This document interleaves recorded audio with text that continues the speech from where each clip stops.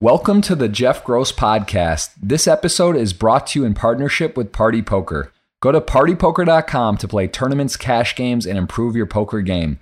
Make sure you subscribe to the podcast to hear all of my future episodes. All right, welcome everyone. We got podcast number 104, the man, the myth. We got Ryan DePaulo in the house. Ryan, how's it going? Good. What's going on, man? Ming. It's going. We're going. You know, it's crazy world, crazy time. But thank you for coming on. This is a lot going on in the poker world at the moment. COVID, people at home playing a lot of online poker. Again, congrats on your parking lot bracelet, which is all time. I think it's just, legendary as it gets. And then you had the vlogs and the whole content to go with it. So again, congrats on that. Do you have the bracelet? Do you keep it nearby you at all times, or is it? Right up here? Actually, it's. I started wearing it for online final tables right after. Like when I'd stream and stuff, and then that didn't fully work. So I was like, I don't want to jinx it fully, but I have it here. You got it nearby. If you need to rub it, you got it. On standby always, yes. It's so beautiful. Such a great time we live in that you can win bracelets from parking lots and on your computer. So this has been talked about. You obviously were on Joey Ingram's podcast. Shout out to Poppy, and you've done a lot of talk about it. But I gotta hear it from you and understand a bit about it. Can you just kind of relive this? It's got to be fun to talk about anyway. You've probably done it a ton of times now, but give me a little bit of that what happened and how that transpired, that you ended up like not at a hotel, not at a friend's house, but you actually were playing a World Series of Poker bracelet from your car. I guess you have to go over from New York, right? Because it's not legal in New York, but it's legal in New Jersey. So you cross a bridge and you do that. But then like how did it all go down? Why were you not set up at like a spot? Right. So So as you said, well, first of all, I don't mind. This is why I think getting people on a podcast to talk about themselves may not be as hard as people might think, because people generally love talking about themselves, especially me, even though I don't think I'm that self-centered. But especially winning a bracelet, Listen, I would love that. I couldn't imagine. I want to talk about it every day. Honestly, it's all time. It really is. I actually have, before you dive in, my boy Holy Cannoli, who you know, Tommy, who's on ACR. Have you seen that video? Do you know the story about him and what he did? No, with what? I'm going to send you this video because it's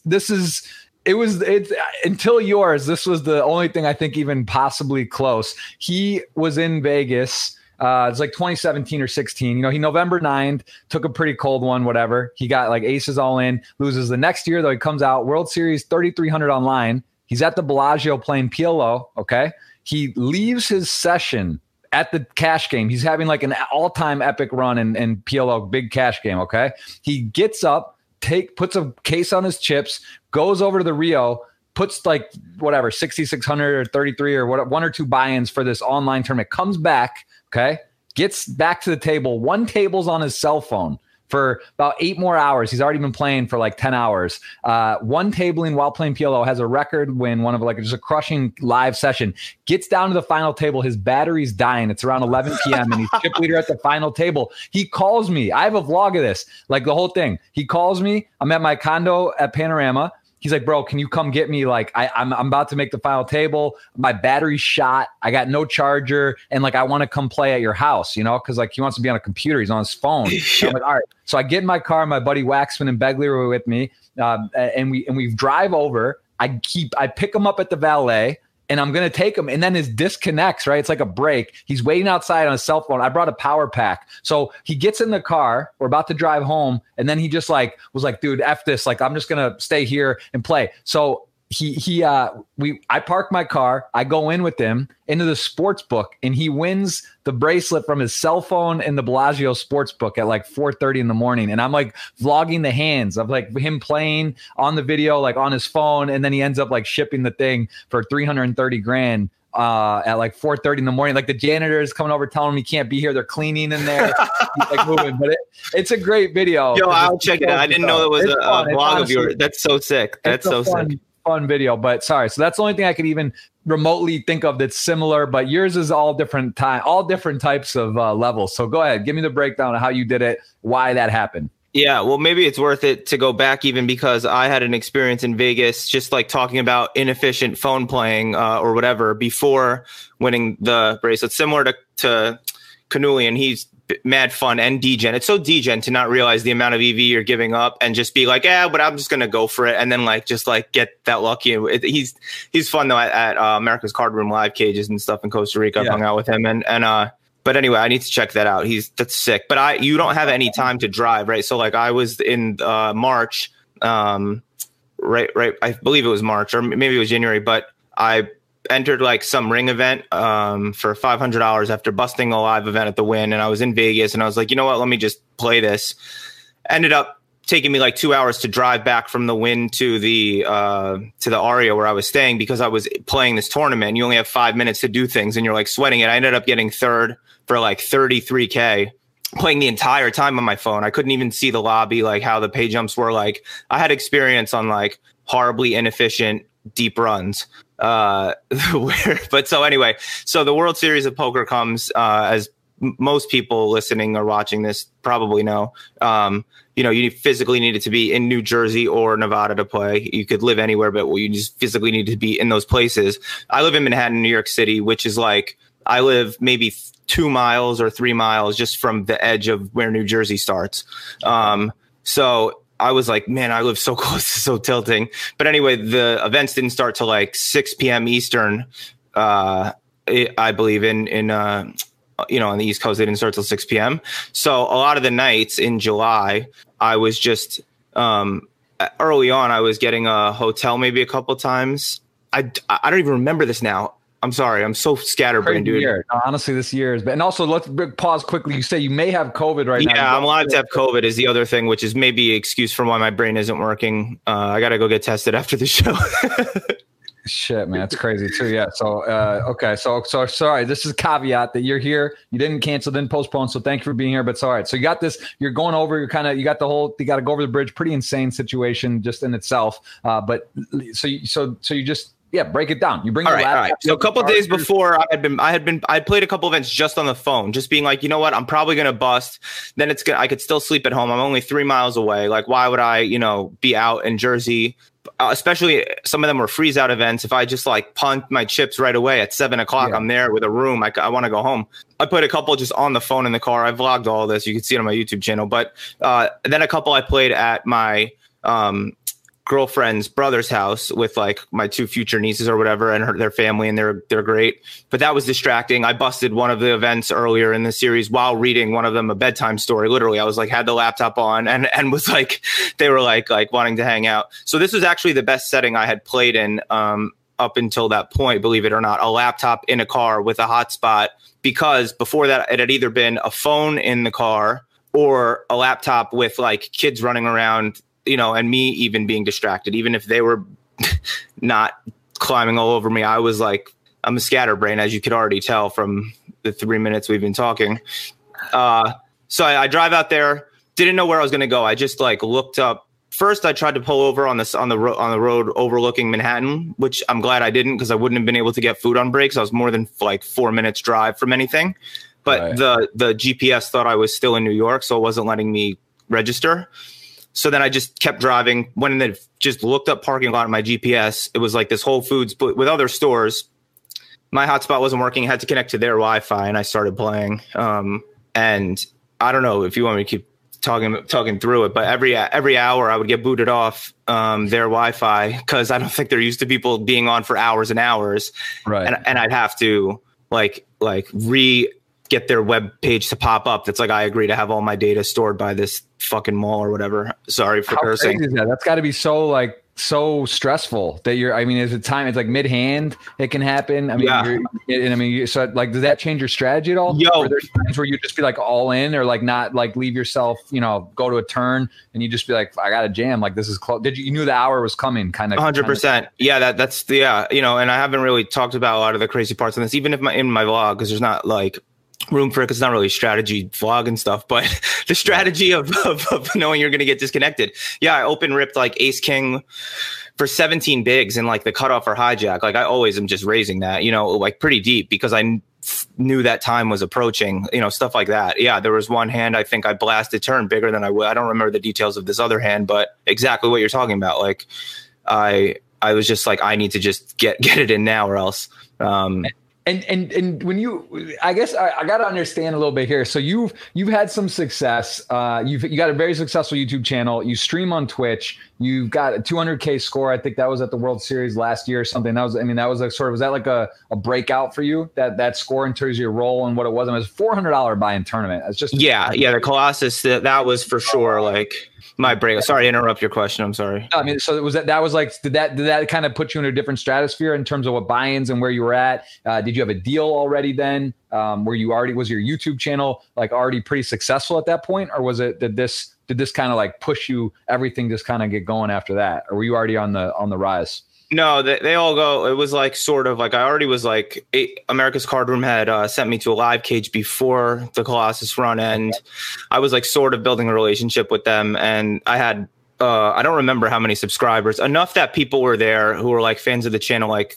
You could see in the vlogs. Like, you had a Twitch already at that point? I didn't have Twitch yet. It was just all from YouTube.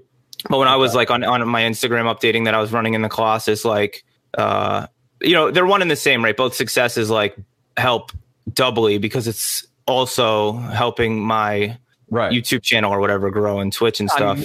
It's amazing like that. It's just, everything goes right. When you hit a big score, you have content for it. Like everything kind of just comes together. And I think people to realize how hard it is, like to hit a live tournament and this $400, there's 13,000 entries in this tournament. This is not like a 500 or 1,000 person tournament. That's just, I mean, it's like winning the lottery to make the final table. You get third here. What happened there? Was it in reach? Were you short? Were you laddering? Did you have the chip lead? Tell me a little bit. I'm sorry, I'm scattering around because I do want to come back to the Bracelet parking lot. I just want to understand this first, because this was sort of your pivotal. This was like a massive score. Tell me about this one. And then I want to kind of jump back to how the difference was. Was this like, how was your preparation at that final table, and what was your ride in that? Where did you shake out throughout the final table there? Well, it was so sick that whole run. I was luckily able to vlog it. I'm not trying to like plug my YouTube vlogs, but it was like I'm always so interested. Great. Well, no. I'm actually here to plug my new plunger series or some corny joke. No, I'm joking. But so I'm always interested, like when they do the November 9, how people's different graphs are, what their days were like in so many days going through a giant field tournament. And then when like the big blind, even when the big blind is just a starting stack or two starting, it's so cool. Like those deep runs to me, it's so like degen exciting. And then this is the Colossus that it was, the big 50 last year. So it wasn't the biggest event, but it's like, what normally is the biggest field event, right? At the World Series or whatever. It was my first time at the World Series of Poker too. Wow. I'd never been, super excited to be there. I had a backer, and I had 44% of myself in a $400 tournament, which is sick. But like, I was glad to be able to be documenting it on my way to the deep run. And as I was it's so different winning a bracelet in the car versus like where you have days in between a live event, where even just the environment of being there feels so much bigger. Like, 3 tables left in the Colossus feels infinitely bigger than, even the final table of the bracelet event. It was a smaller event. The bracelet event was $500 and I won $159K for first, but still like it's such a weird experience that there's like this environment around you. People are there. Jeff Boski, shout out to Jeff Boski, was there filming and like sweating me and then talking to me. Super fun. And then going into the final table, I had just met who would become like my coach and now just my friend, basically. But he helped me like crash course on ICM the night before, basically. And all I was like able to take away from it was like just play like a nit. But I mean, I learned some of the nuance. And who's that, or is it private? Is it coach? Is your coach private, or is that? No? Yeah. So I mean, not real. Chris. He's just like my friend. Like we don't really study, even though it'll help me if I have a question. And but he I met through the channel. Like all of it's so I don't even know what's what anymore. But anyway, I'm glad that I make clear in my vlogs and in my stuff. And I'll say now, like I'm not good. Like you were like, did that enter you into another stratosphere? And I know this, but people listening or watching may not. That I'm just anybody can get lucky. So yeah, it put me in another stratosphere as far as being able to blast off. But it didn't make me any better at poker. It did because I reinvested a lot of it in study. But let me all right, I have so many questions because I really do find your ride and journey and just overall I find you fascinating within poker. I think it's so good. I think you're in that people that are willing to take the time, do the extra effort, put out content. I think it's so important for poker, and it's just so good. And to see you kind of burst on the scene quickly, have some success, with, you know, big scores and profile it, it's great. Like there's no question, like you are very, very good for poker and how you kind of portray it. I like your attitude. I like your demeanor about everything. So I want to know more about it. I also wanted to ask about the YouTube stuff because I started in 2017 at the World Series. And you know, it's funny. I'm 34 years old. I had, I believe, 10 winning years at the World Series. I final tabled almost every year something. I had winning every year. I was positive in tournaments. I started YouTube vlogging in 2017. I had my first losing World Series and my second in a row in 2018. And I got much better at poker. You know, like I like where I look away, I mean, I think that's true for everyone. If you're playing seriously, right? You learn, you do some extra work. And like looking back 3-4 years ago, even I'm like, wow, like it's embarrassing almost, you know, to see where I was. But I found it very difficult. And again, you can't just say it's so much, there's not enough of a sample size to say like, oh, it's because of this or like this. But I started thinking about it and what was happening. I was coming late to tournaments a lot. The content was distracting to film, record. I would miss hands. I wasn't really present. You know, I'm doing social media, Instagram stuff. I'm doing videos. I'm recording stuff. I was not fully engaged. How was your ride in that 400 classes? Were you there this firsthand? Were you pretty attentive? Like, did you feel that it affected your game at all? And I'm very curious on this because I think this is a big trade-off and it's very difficult to do both and be focused because it matters. Being present, being engaged is a huge deal, especially now. People are so good. The level has gotten much better and there's not just as much give me. So how do you feel on that? Did you feel like, give me your ride of content versus playing and focus and during that tournament? Let's just take that Colossus, for example. All right. Yeah. At that time. And then, yeah, could talk about Twitch later and how it's changed my streaming, this exact thing that you're talking about. But yeah, for that Colossus and that World Series of Poker, I was just so excited to be there and primarily motivated by content, basically, that I wasn't aware of, like I am now, the amount of like EV I'm giving up or how big of a spot it is. Like I didn't really know. Hoodie. You got your hoodie on, right? Yeah. Right. Just repping minus EV. So I was allowing making of the video to take up quite a bit of my brain. Jeff Boski being there helped me a lot because he was like filming stuff from the rail. And then the final table was broadcast. So I knew I could pull the hands from that later. I didn't need to remember them or film shots. You're not allowed to be on your phone.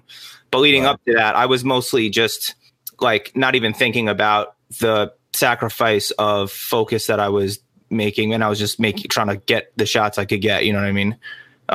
But since then, I for sure have realized this, like, whatever. And yeah, I don't know. Like, I think I'm clear that I want to be, like, if I had to choose between being a poker player or a video creator, I'd rather be a video creator. It's painful to say because I can't imagine not playing poker, but like Twitch, I was streaming Sundays for a while, which is so retarded for me. I'm just sorry if you're offended at that. Also, shout out to all the retards out there. But like, if the amount of money I was playing poorly online and streaming Sundays, massive firing over my head to begin with. I shouldn't even be playing some of these events and I'm streaming it. It's like, I can't even beat these guys if I'm fully focused. So it's like, I had to like chill out and realize in that way. And just tell me though, like for the live though, were you there like the Colossus? Do you remember being there early? Did you late reg? Were you doing a lot? Like, were you focused? Like, how were you doing the kind of like, give me that like aspect. Did you come on time? Or were you like late? Did it affect you with your video, having to edit it, afterward? Cause it's long days. You finished at midnight? You got content on your phone, your YouTube. Are you shipping it off to someone to edit it? Do you do your own editing? Like, how did you find time, or did it take a while to like get the video out after the thing happened? Took a while. I do my own editing on my phone at the time because I had my day job still working on Broadway in New York City.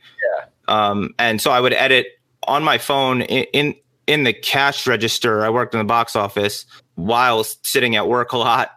It took me a while to get them out because I came back from Vegas and had a whole week of vlogs and stuff, like Doug Polk snubbing me and then like meeting Andrew Nemi and all these other. We played the tag team event, me and two of my friends in cash, and it's their only Hendon Mob thing still. That was really fun though. And then I just started editing it after. So no, I was late, like irresponsibly, like cutting it close for days 2 and 3, and even the final table I was like later than I think I should have been, but play hadn't started yet. I don't know, man. To me, it's just, I think that's the biggest thing. It's like, if you have a team, like you sounds like you had some help along the way with some people filming and doing stuff, it's important because it really is just like Twitch, just like streaming YouTube. There's a lot that goes into it. I think people don't fully appreciate that. And that's not, it's just what it is. No, yeah. A lot of time. Like, even the Andrew Nemi, these guys, you say you're doing your own stuff, that the editing alone, that's like full days or hours and hours and clipping and going through it and piecing it together and finding music and, what works. And it just takes a lot of time. And it's a bit distracting. We're kind of bouncing over a bit. I want to go through that, the win though. So the WSOP now win, you've already had this big score. You got your stuff built up. Were you feeling pressure? Like, at what point did you were like, wow, like, dude, this is crazy. Like, if imagine winning, I mean, this is historic, right? This is like a second or third is great money, but it's not the same. Like, you winning is like, it's hard. And to actually win, and the fact of the story in your, that picture it's iconic. I mean, this is like, honestly, it's going to go down. You winning a bracelet while playing with your dashboard in a parking lot, it's all time greatness. People will talk about this in 10 years. It's just true. It will. Like, this is something no one's going to forget. And it's like, I mean, the WSOP can't luck box any harder, right? To get this kind of promotion. I'm sure their mobile sales and tablet, people are playing and think they can do the DePaulo and it goes up. But like, what? And your reaction when you won was priceless. I mean, you got out of the car, you're yelling around. Like, I forget what you said, like, I'm the something. I mean, it's all time. It's literally the funniest thing like ever. Like, just like thinking of someone like passing by or seeing this guy, like, they must think you are so crazy. It's like COVID. Like, there's like, oh, there goes another one. Right. Like, 7 a.m. in New Jersey parking lot. Car, you're peeing on brakes outside and whatever. I mean, were you worried at some point you could get like arrested or like someone's going to see you? I mean, because you literally going into the bathroom outside of the car, or did you? No, I was going in the car, but it was a cop sweat. Also, the two things I were afraid of that. I don't even know the law if you're allowed to like pee in your own car. Is it like if no one can see your dick, is it indecent exposure? I don't know or not. So I was nervous about that. Do you know that Antonio Esfandiari situation, right? I mean, it's one of my. No, I don't know. Oh man, I hate to even bring this up because this is like bad luck for him, and he's one of my closest. No, I'm interested very much. Yeah, no, you could just hit it in the search, it'll come up. But he got disqualified from the PCA main event because he urinated at the table under a towel. I honestly feel bad even bringing it up because it was like one of those things you just kind of want to bury. But he had a bet with Bill. He had to do lunges to use the restroom for a day, and it was like day 3 or 4 of the tournament. And he was doing it on the break because he didn't want to go to the he didn't want to actually have to. He had to lunge from the Cove. I don't know if you've been to the PCA. Oh, yeah. I've been to the Atlantis forever. So he had to lunge from the Cove to the thing. I mean, he could take the shuttle, but still. So then on the breaks, he was so tired that he was just like not leaving his chair because like to go to the bathroom got like 10 minutes or whatever, and like he had his people bring him food. He was just there hanging out, and a dealer like noticed it or something happened, and like. So like whatever, like cause something weird was going on. He wasn't leaving because they say you got to leave, and he wasn't leaving. And then he would like go. And so, they ended up kicking him out, and he blinded out. I think he either got forfeited or blinded out. I don't even think he got the cash. And he was in the money, and it was that's horrible. And he won the bet. I think he actually donated to charity because it was just like such a mess of an event, but he had like a $50K bet on this thing. And then he ended up getting blinded out of the tournament. This must've been like the last PCA time that they had one, maybe 17 or 18 this happened. But yeah, so, okay. That's all. Yeah. Anyway, that was, for sure. There's some rules. You could get in trouble. You don't want to go to jail. You don't want to get blinded out of the tournament. Can you imagine that? Like the police officer knocks on your window and they're like, and then you're just effed. Like that would be the ultimate bad beat. But I knew they were coming, and I talk about this in the vlog or whatever. I documented a little bit, but I was like constantly like, I'm so scared they're going to come. Not only when I'm peeing, but when I'm in a big hand, like they come knock on the window, and it's like, oh, hold on, officer, I have ace king. Just like I just got 3-bet. Give me 1 second.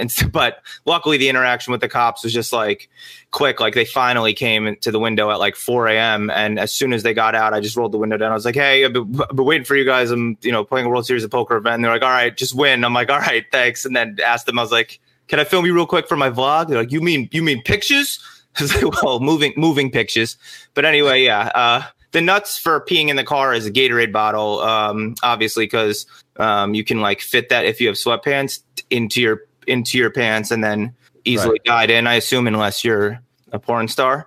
That then the not easy one is Poland spring bottle. Obviously, you can't fit your dick in. I assume if you can, whatever. But you have to aim it. Then you need to look at where you're aiming. I've not looked and just thought I could feel, and then pulled out a bottle with this much pee in it, and then realized it's all over me. And other times in my life, true story. But there was a pea sweat. There was food. Like I only got food once, Burger King. Then I ate McDonald's also the morning before my Colossus final table, because my girlfriend wanted it. And in a mocking way, when I was like, I should have better food before playing, she's like, oh, what is this, like a test? Like, eat a good meal. It's like, yeah, it is. It's like very mentally draining.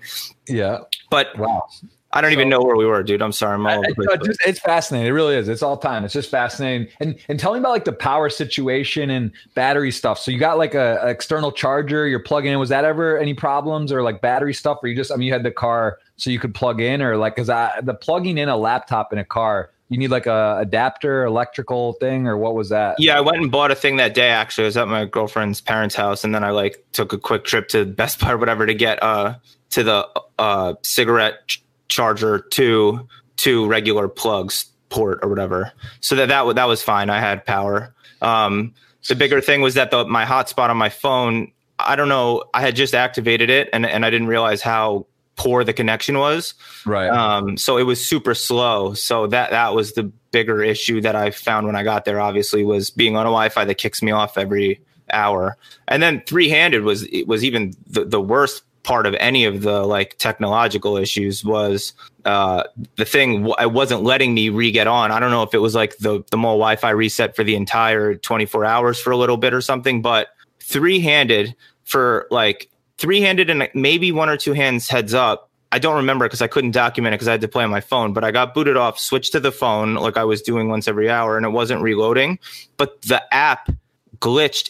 It literally thought I was playing limit poker for like 12 hands or something, three-handed. I could not jam. I could only min raise.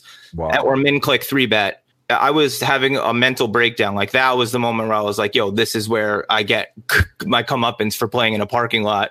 Right. What happened? What was that about? Do you even know? Like, I have no idea.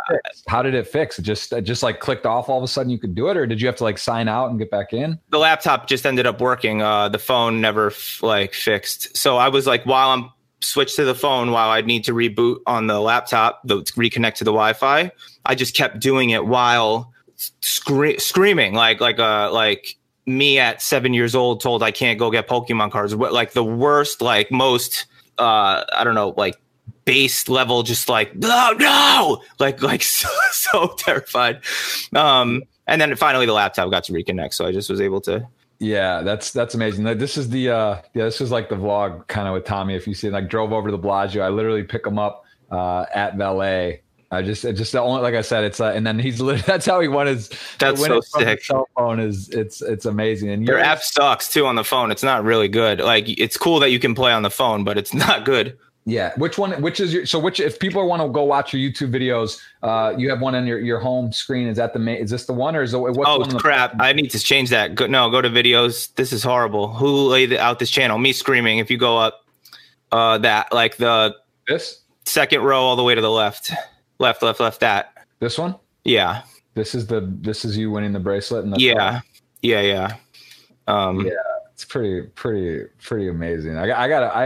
I'd say I gotta see it. Because the thing is, like, doing content, podcast, streaming, it's one of those things I don't really, you don't really like watch a lot of other stuff just because you don't have a ton of time. But I mean, this is one of the ones I gotta do it. I gotta see it. It's also less interesting. Like, I don't know if you find this, but like a lot of the value in, I think a lot of the poker content is being able to like somewhat live vicariously through people who are like, watching Daniel Negreanu playing like a 10K 7-game mix that I can't play ever.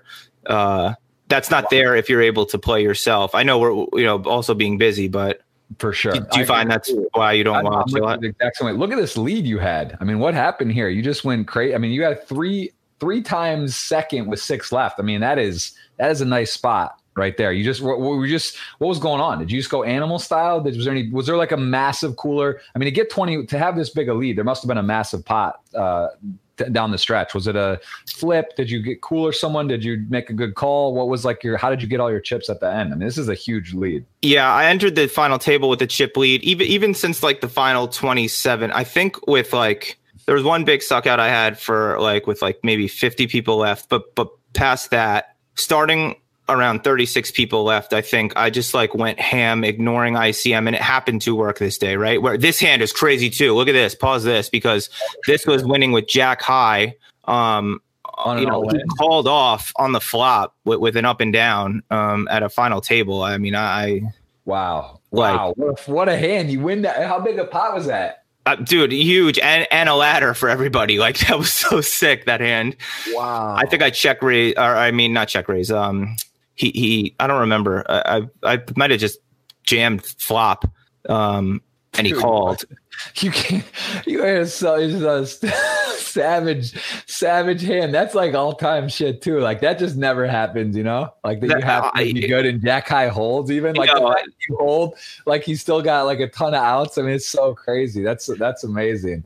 Wow. For real. I know you get called there and you're like, I'm never winning. It's like, oh, rest in peace, those chips. And then you win with Jack high. Yeah. But before that, I think a lot of hands that, I wish I knew how to like access the hand history on WSOP.com better I documented as many as I could remember, but I think because I was in the car and alone and not streaming and nobody was like texting me because it's like 4 a.m. I mean, some friends were aware, like we're up, but it was super late. And I know people watch the channel were aware. They were sweating me in this Dave Tuckman and stream and Jeff Platts on Twitch or whatever. But like, I didn't feel the pressure. Like even 100K with 27 people left on ACR, I'll feel much more that the wanting to knit up and overthink that there's ICM than when there's not yet as much and all this crap.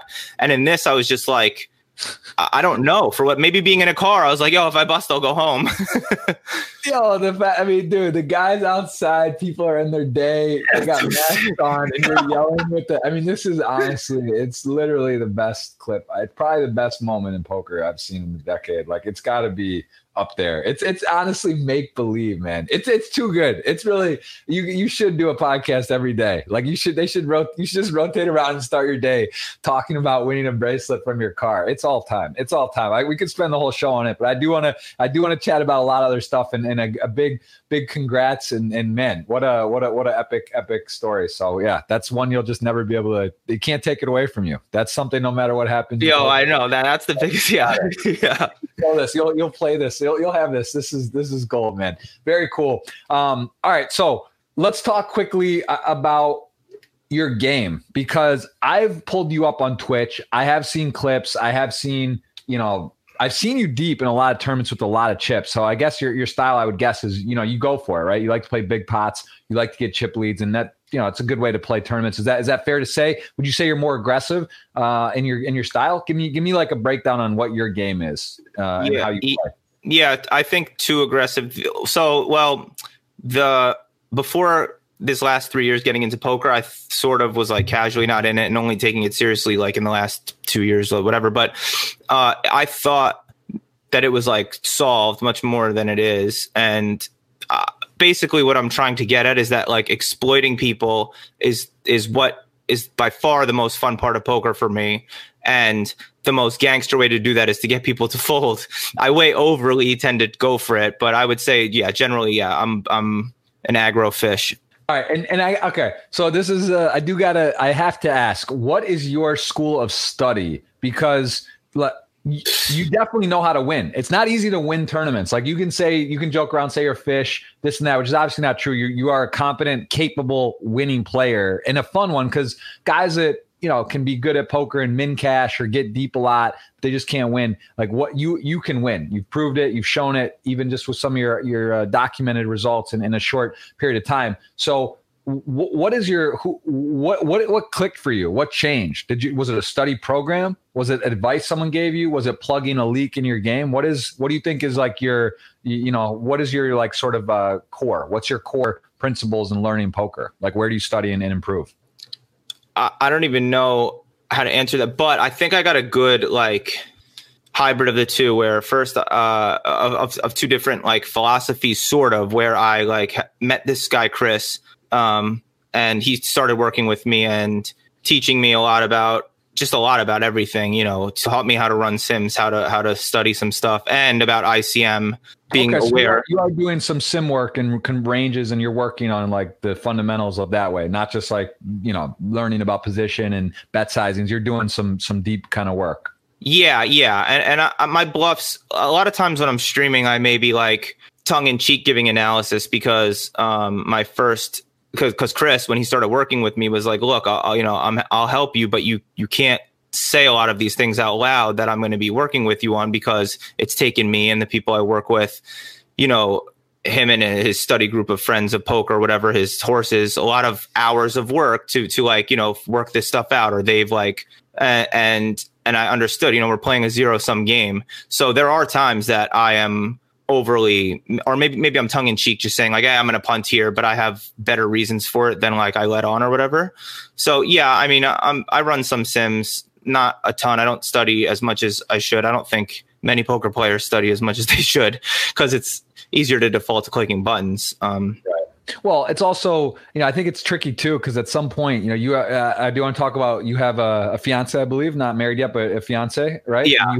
You got that, which is, I'm married and I have a child. It just becomes increasingly more precious and hard to find. So it's like, at some point, if you're doing content, if you have a family or a significant other, time to study, play, spend time with family, make content. There's only so much time, and it gets increasingly difficult where it's like, all right, I want to play, I want to be able to make content, but then where do I find time to study? Where do I find time for that? So it's like your pie gets less and less. And yeah, I think you're right. I think a lot of poker players fundamentally just rather play, which makes sense, than do the work, where really doing some extra studying can really pay a lot of dividends. But it's hard, right? Like, especially, you got stuff with ACR, you've got stuff with everything else you're doing, and there is only so much time. So how do you find time to balance that? Where do you well, by outsourcing it? Yeah, basically by having coaches. Sorry to interrupt you, but yeah. So after Chris, just like Rob Kuhn, who also won a bracelet and is running ElitePokerCoaching.com,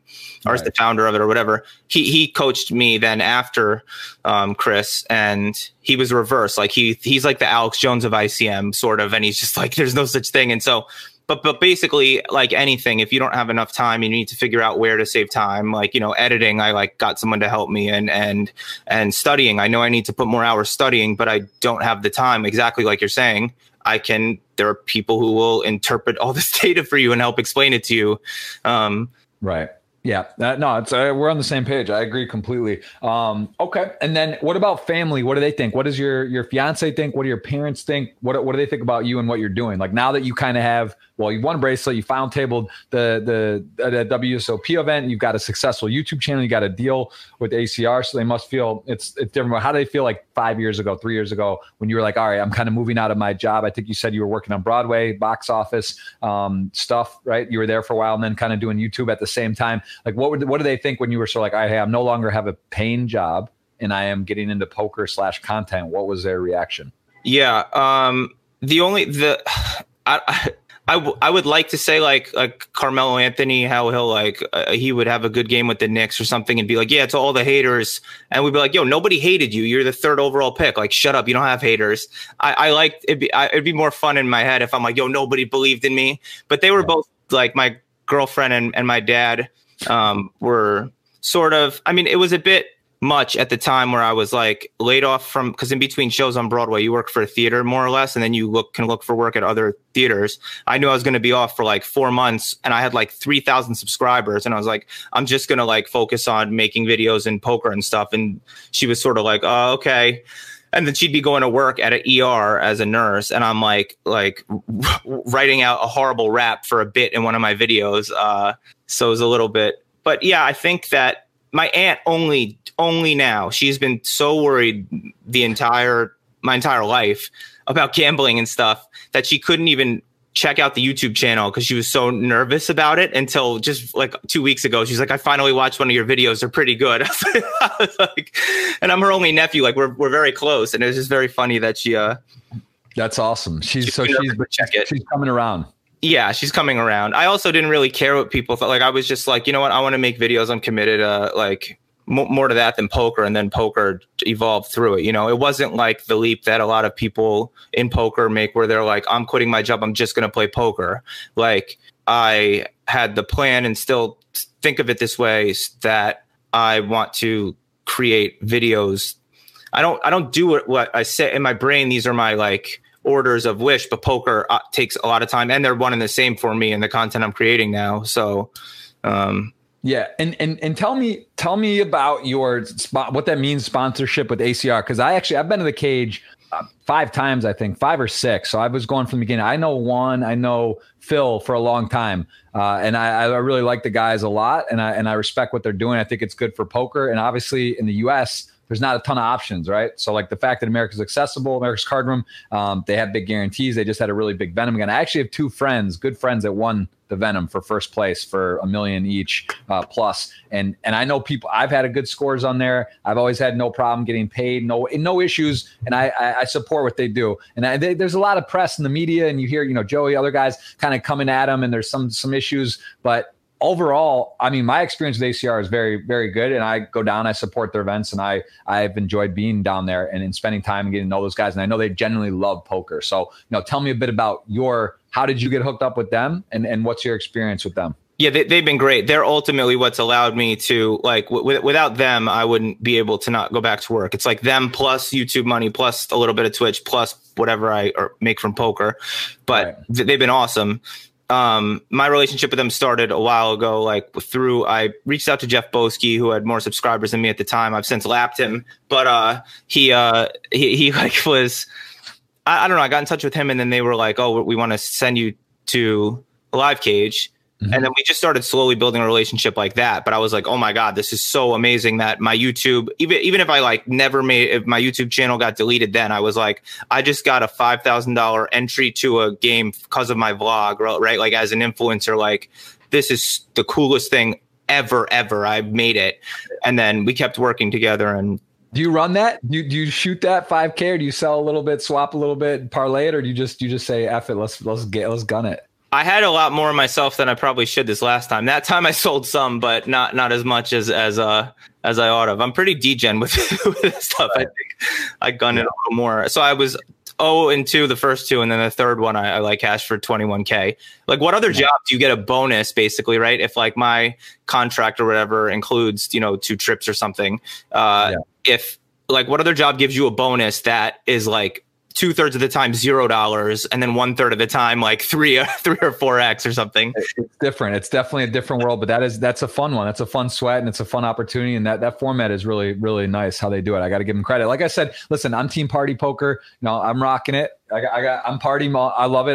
That's what I represent. But I'm a big believer that poker it's important for ACR, PokerStars, GG, these sites. There's got to be competition. There's got to be some collaboration. There's got to be some rules, multiple reentries. The things there has to be some sort of communication and overall better for poker. And I know Rob Young and I know Phil Nagy. Those are 2 guys that I believe are to be the sort of pillars and heads of these companies and make the decisions, and that are poker players. They love poker. They believe in poker. I think it's important. I think they're doing a very good job. So I'm a big, I don't like the labels of people freak out too, and people leave sites or move around. The reality is, think about the NBA. There's 32 teams or whatever, right? What is there in poker? There's Party Poker, PokerStars, ACR, GG, throwing 4 or 5 others, 888. There's not a ton of teams, so people kind of mesh around a little bit, and it's good. I think it's good when the sites are sort of congruent and people are talking, communicating, and not trying to hurt the industry. And I know for a fact that Phil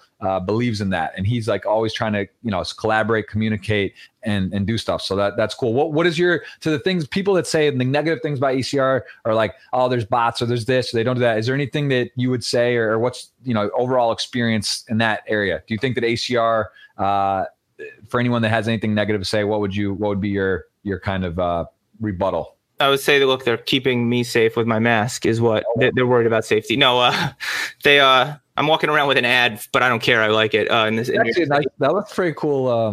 That is a pretty cool mask. Yeah, my future niece wants one. I'm going to give her one of them. But so when I first started working with them, I asked Jeff or people like this, because I knew there was some it's so funny that like I knew there was some out there like idea probably from seeing the Joey videos or stuff about bots or all this, and I was like, what are these issues? And then Jeff Boski explained to me, he was like, well, the way I thought of it was, is the money safe as far as I know? And he was like, yes, I have no evidence that it's never not been. And now Ryan today, I have no evidence that it's never not been, never not gotten a withdrawal, any of that. So that's number one. And Phil explained this to one of them, that they're essentially a bank first. Like that's the thing they're ultimately most responsible for, basically in order of like, what is their, if you strip it all away, what is their base levels order of responsibility? And it's like keeping the money safe. Right. So anyway, so they do that. Then there's no accusations of like super users or not. Right. It was all about botting or not. And then the third thing was, I don't remember, but basically, you feel confident in what's going on in the people there, and you've been there and you've met them, and you feel okay to endorse that you feel comfortable with the company. That's the bottom line. Bottom line is, yeah, even though I think I don't know if it's worth it or not or important to address the things more specifically, but yeah, 100% I feel comfortable. I wouldn't, well, that's not true. I think that I could go evil if you paid me enough money. I would endorse like something that's killing babies, probably, if you gave me like $2 million a year. But I'm joking. I think I'm joking. I don't know. But anyway, with ACR, your point is there's a price for anything like that rationale. But I think I'm being facetious even when I say that. But yeah, no, for sure. I was going to say though that they're like, if I didn't play myself there, if I didn't believe in it, I wouldn't be repping it. Yeah, but I get it. We're on this. Listen, we're on the same team, and I think it's nice to see the poker industry. It's nice to see them recognize content, recognize people, and that they want to, that are trying to promote the game and do stuff for others. And it's great that you were able to, secure a deal and lock up and be because, like you said, it takes away a little bit of pressure for you to do the content, do the other things, have some income, play a little bit bigger maybe than you would. It allows you to be the best version of what you want to do, and that is. Yeah, it's great. It's great to get a deal. So tell me about Twitch. What does this mean for you? We can take a look here. Looks like you've grown a pretty nice following quickly. And how often are you streaming? And what can people expect when you stream on Twitch? I freestyle a good amount. I punt chips a lot. My girlfriend will come on the breaks sometimes and answer questions. What is it? Are you married? Fiance. I just don't like that word. I don't know why, because it just means super girlfriend. Like, I don't know. Fair enough. Okay. Your significant other. Yeah. Your better half. I get it. All right. So but not what about French motherfucker. No. Yeah. Sorry if now you have to tag this explicit. She'll come in breaks and like overshare one time. People were firing off questions in the chat. Like, does Ryan eat butt? And she's like, does Ryan eat butt? Yeah. And I'm like, yo, like, she's just like answering any questions. But I don't know. Streaming, I'm more interested in making YouTube videos than streaming, honestly. And I think that I was giving up too much. No one's coming to my stream for really strategy. Right. And so I want to change my stream to being more. You're asking me to sell my stream, and I'm doing the opposite. I'm being like, well, I'm thinking of this behind the scenes. Like, nobody cares about this stuff. Just, it's a fun stream, but I haven't been streaming that much lately.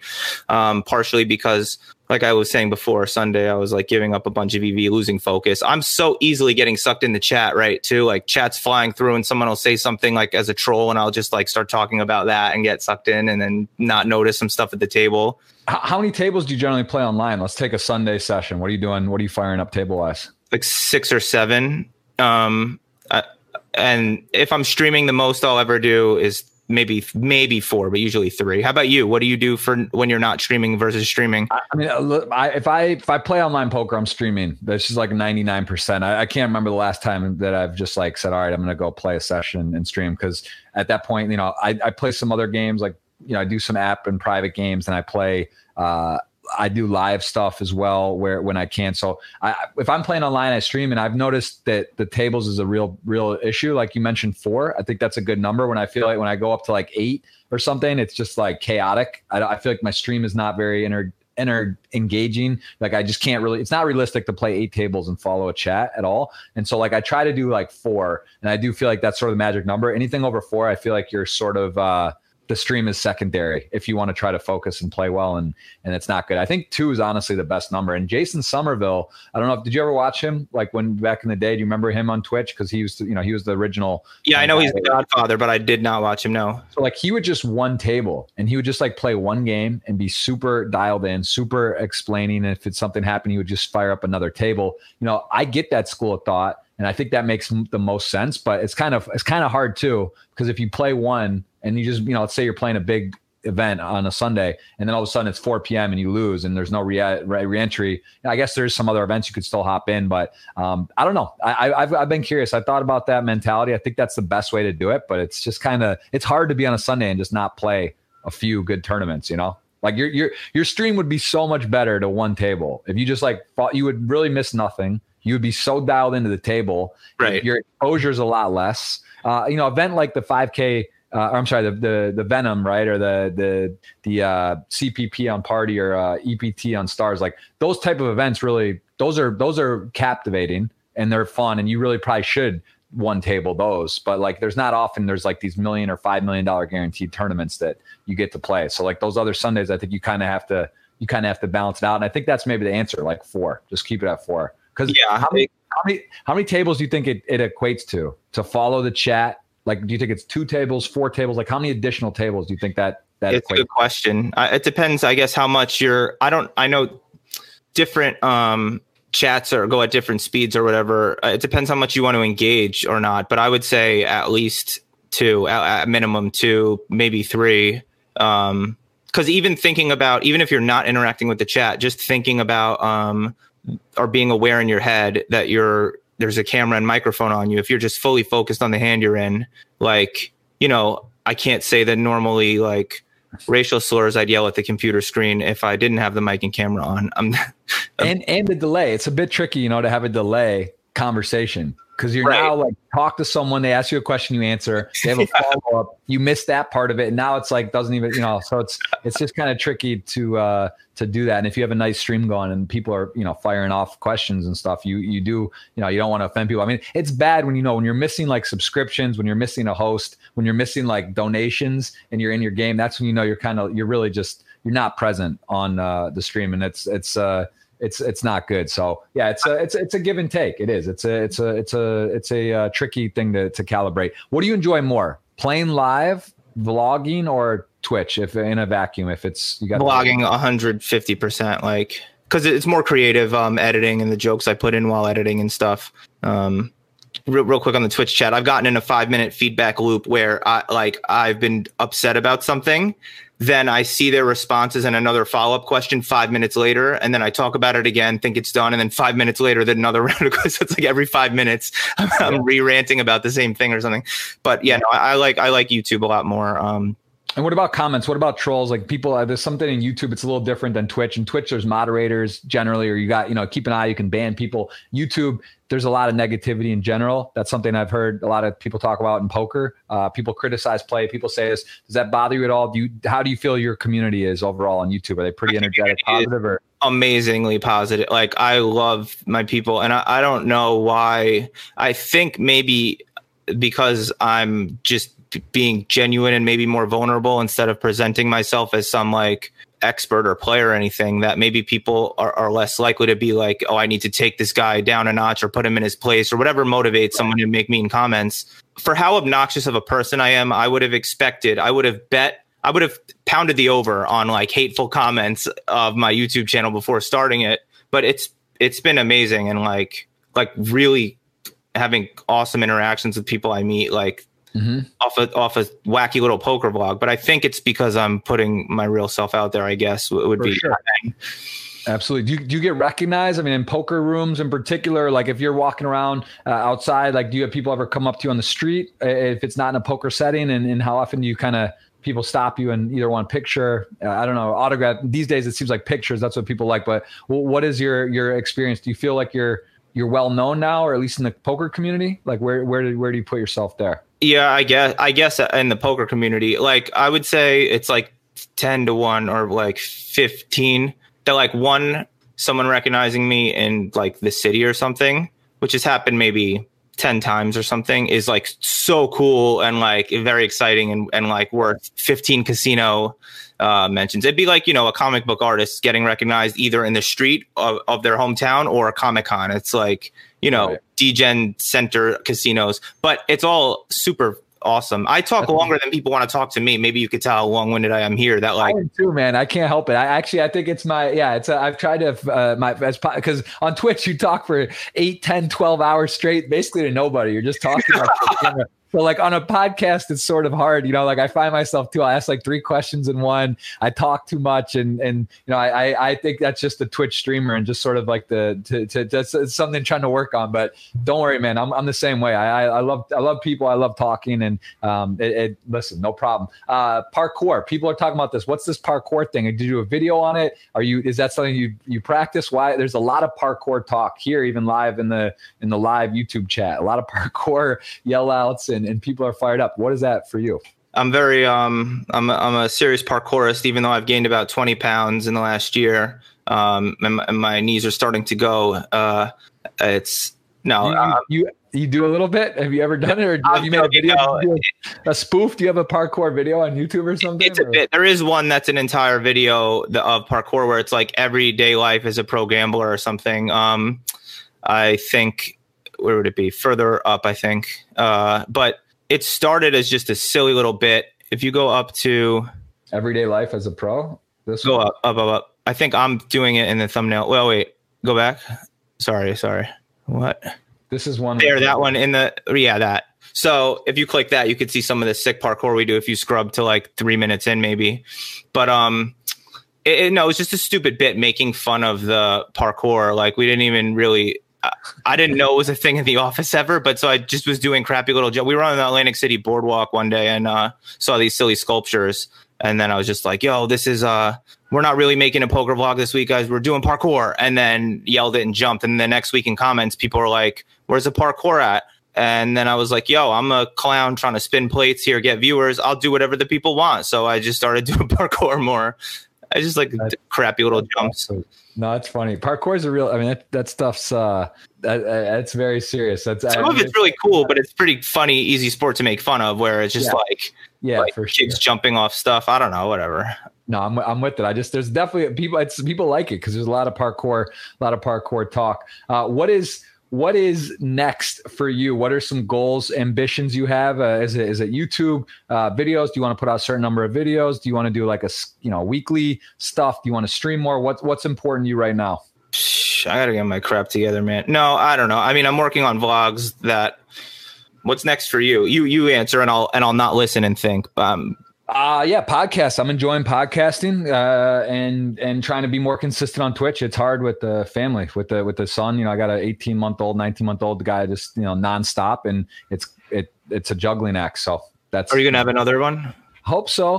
One at a time, man. It's it's a learning process. We're just guessing the whole way. So it's just kind of trying to figure this out and then move on. But I don't know, man. I have friends that have now 2, 3, 4 that are under 5 years old, and I'm just like, man, I don't know how that is actually possible. It just seems insane. So it seems like more plus EV to get them like multi-tabling. Like you just get more kids in that age done at once. Like twins. If you're gonna have 2, just like yes, yeah. I agree with you, but it's also. The first like 3-4 months are just insane. Like the sleep, the learning, you're stressed. You like hope everything's okay. I'm going to be so anxious. I can't imagine like everything. Like, oh, is that going to kill him? Is he going to fall? Like, I mean, that's basically what babies they do, right? They're trying to kill themselves for the first 2 years. They just like everything. It's like, oh, my son's favorite book is No No Nikki. It's so good. Like just like it's like showing you like the oven and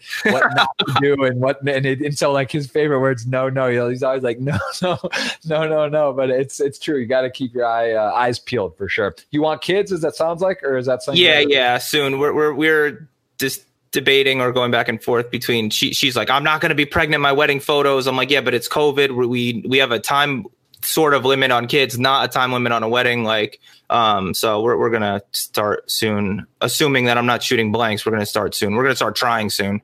Yeah, that's Yeah, it's hard, man. It's hard. Like there's really, I didn't understand something I also learned in the process was, I didn't understand. Like I was kind of, because growing up, you're always told like, don't get a girl pregnant, wear protection, right? But like, it's hard to get pregnant. Like, it's like the people that like have one night stands and like get pregnant, it's crazy to me. Like, I don't understand. Cause like you have to really, there's like ovulation periods. There's like, everything has to go right. You got to hit the upper left. Like there's all kinds of like, there's like all kinds of stuff that has to go right. So like the people that don't want kids or weren't planning on it and get that one night where it happens, like you really, it's pretty unlucky if you weren't trying. Cause like, that's so unfair. And it is. It's crazy. People who try can't do it, or like the woman, you just don't know. So, I think also, this is just not to be Debbie Downer, but it's true. Like I didn't understand the amount of miscarriages that happen. Like it obviously depends on age and how old the woman is and all these other factors. But it's like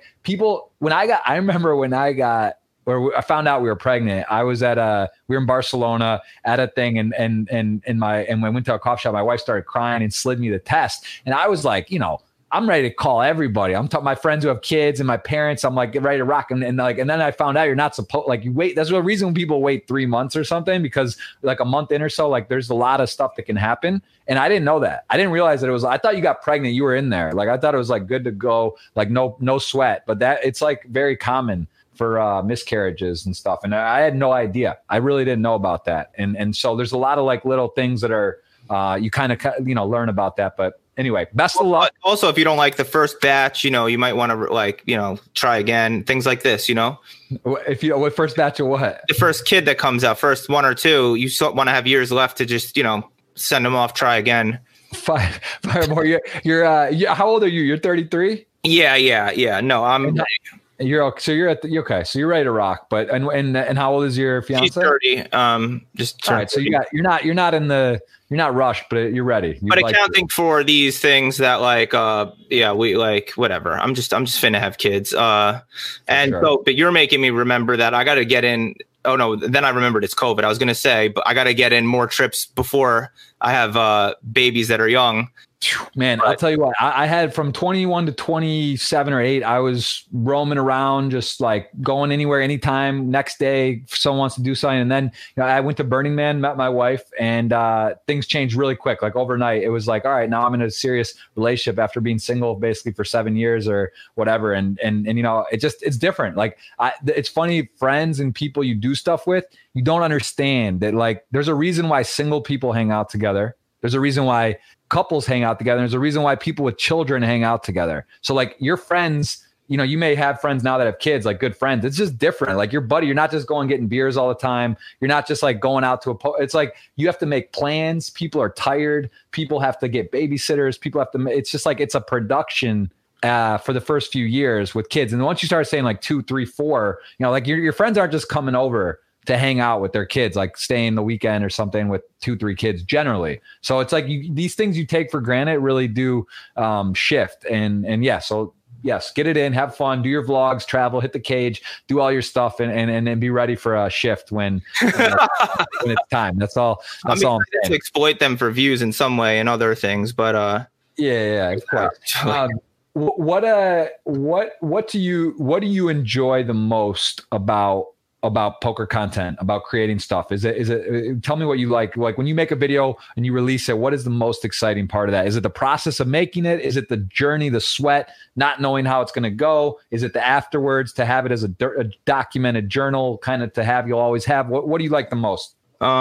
Yeah, I think I enjoy the most like having making people laugh, I guess, or having a joke that people appreciate. But like the more rewarding thing is like when someone's with me on a video, like my friends who people know from the channel, Joey the Mush, and my buddy Tom, who are both like my good friends, my best friends, and characters in my vlog or whatever. They with like them getting to see the comments and stuff or whatever, like my girlfriend's family was like in a couple little videos or whatever, and them being like, oh, this is super cool. Like all these people commenting on stuff. But I think just people appreciating it, like me putting in effort and then it being people commenting like, oh, I could tell you put time into this. This is good. It's cool. It's like, I can't imagine the balls it takes to ever like make a movie, like how long and how many moving parts that you need to just be so believing in like what it is you're doing. I'm talking about this like I'm making some fancy art. I'm not this like self-important or whatever, but like just on that scale where it's like I put 15 hours, whatever, more into making or editing a vlog and stuff, then release it. It could suck, and I don't know because I'm wrapped up in it. A movie you spend a year and a half on, and then it's like it comes out and it's, like The Nun or some piece of crap. Right. Yeah. Yeah. Exactly. No. It's a for sure different level sweats. What's Sorry, I don't. This is your show. You're asking me questions. I don't mean to hijack. But do you aside from the losing EV live at the table, what do you prefer? Twitch, I assume. Twitch is just the most simple in terms of logistically. Like the live tournaments are awesome. I've done it for a long time. I actually really enjoy it now when I play. Like it's like because I don't do as much, but just simple about hotel, travel, flights, generally time away, and then you go to play like 1-2 tournaments. It's kind of it's a deal. It's just tough. Versus I can stream on Twitch, usually have stuff set up, have a routine, have my family with me. If bust, it's like click a button and you're with your family versus like being in flying or bringing them, because it's not really, again, traveling with the kid. It's okay. We have a nanny, but it's a lot. You get 2 hotel rooms, multiple flights. Your baby's not in a good routine. He's flying. Now with COVID, who even knows? It's just a mess anyway. But then the same thing. The baby's not getting the right normal food. They're out of their routine. They're not with their. It's just not really like a very conducive lifestyle to travel often with the family. Like that. So that's all. I'd say Twitch is just simple and much easier, but I love the live. I do love playing live. It's also frustrating to play live and then, like bubble or come up short 2 days, not cash one event or min cash and like, just disappointing. Whereas, again, online, you just have so many, you can play 4, 5, 6, 10, 20 tournaments in a day or two and not have all the other stuff. Plus, it's just like automatic vlogs, right? Because if you're streaming, you can repurpose that for highlights if it goes well. Whereas, live, it's you may play a full event and not have a vlog. I mean, it's just or not a good one or not cash. So, tell me about your sort of tiff or situation with Doug Polk, because I honestly forgot about this. You mentioned it earlier. Like, did he say something, or you guys had an argument on something? I honestly have no idea. Yeah, I play it up for like content, like he does with D-Negs. It's sort of. I mean, I do think he's a douchebag, but what happened was I just met him at the World Series my first time there, and saw him. Oh yeah, I used him for a thumbnail, like Doug Polk is a jerk or something. My thumbnails are crap. Like, I look back at my old videos and they suck. Like, but who does the editing and thumbnails? Do you make? Yeah, I've done all except for maybe like every thumbnail I've done. I think, or I know, and then I've edited every video except for maybe the last like 15 of the last 20 or something like that of my vlogs. Maybe a little less. Someone's edited or we've worked together, but. There's this video. So Doug Polk he was just rude to me. He had snubbed me, so to speak, as if I expect his time. But the way it happened was a little like rude. I was just like, I filmed him. He was at the other table in the tag team event. And I was like, yo, Doug, I'm coming for your spot. I'm coming for your YouTube spot. And he's like, oh, you can't have it. Joking. Haha. No problem. Then when we're bagging chips at the end of the day, like we're just sitting there waiting for instructions. He wasn't in any conversation. I walk over to him and I was like, hey, man, I don't know if you know who I am at all or have seen my videos or not, but I just want to introduce myself. And like I said, I was not that big. I don't know how big it doesn't matter, but like, I didn't expect him to know me or not, but I was like, I don't know if you've ever seen any of my videos or not, but I just want to introduce myself. Yeah. And he's like, yeah, I don't watch videos. And I was like, oh, okay. Cause I just wanted to, and he's like, yeah, bro. Yeah, I don't watch videos. And then like looks at somebody else at the table, like, who the fuck is this guy? And I was like, all right, well, check him out. You'll like him. And then later I tweeted like, oh, met Nimi and Owen today. And they were nice to me on like Fuckface Polk. And like Nimi and Owen had known who I was or whatever, cause it's not a huge community or whatever. Not that I'm expecting or not. And I didn't go up to him. I'm like, yo, what's up? I know you've been waiting to meet me. I was like so like humble. I was like a fan of his. And he's like, yeah, I don't watch videos.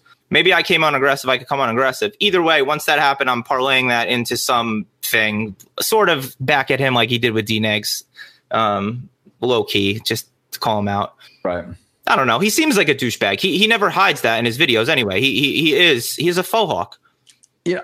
So, it's funny because the first YouTube week or two of doing videos, summer 2017, I actually, Doug kind of helped me realize the power of YouTube, because what happened was I I had done Twitch for a while now, but like it's funny because actually in general, I think people recognize more for YouTube. Like, I don't know if you ever get that, like, or what you feel like. It's obviously your YouTube's actually bigger, so it makes sense. But at the time, I was getting noticed, and this happened with Jamie Staples as well, who told me to get on YouTube. But I remember seeing Jamie in the Bahamas, and some kids came up to Jamie and they were like, man, I love your stuff, man. Great to meet you. Wow. They were like enamored with him. And then like I heard him, and then he was like, oh, what's your name on Twitch? And they were like, no, what's Twitch? Like, we watch your YouTube videos. And I was like, whoa, like that's interesting. And I've had that happen a few times where people don't know what Twitch is, but they see YouTube. So when I was in 2017, I had my vlog camera on the table, and there was a kid there. It was like a 1500 WSOP event. And he saw me filming stuff.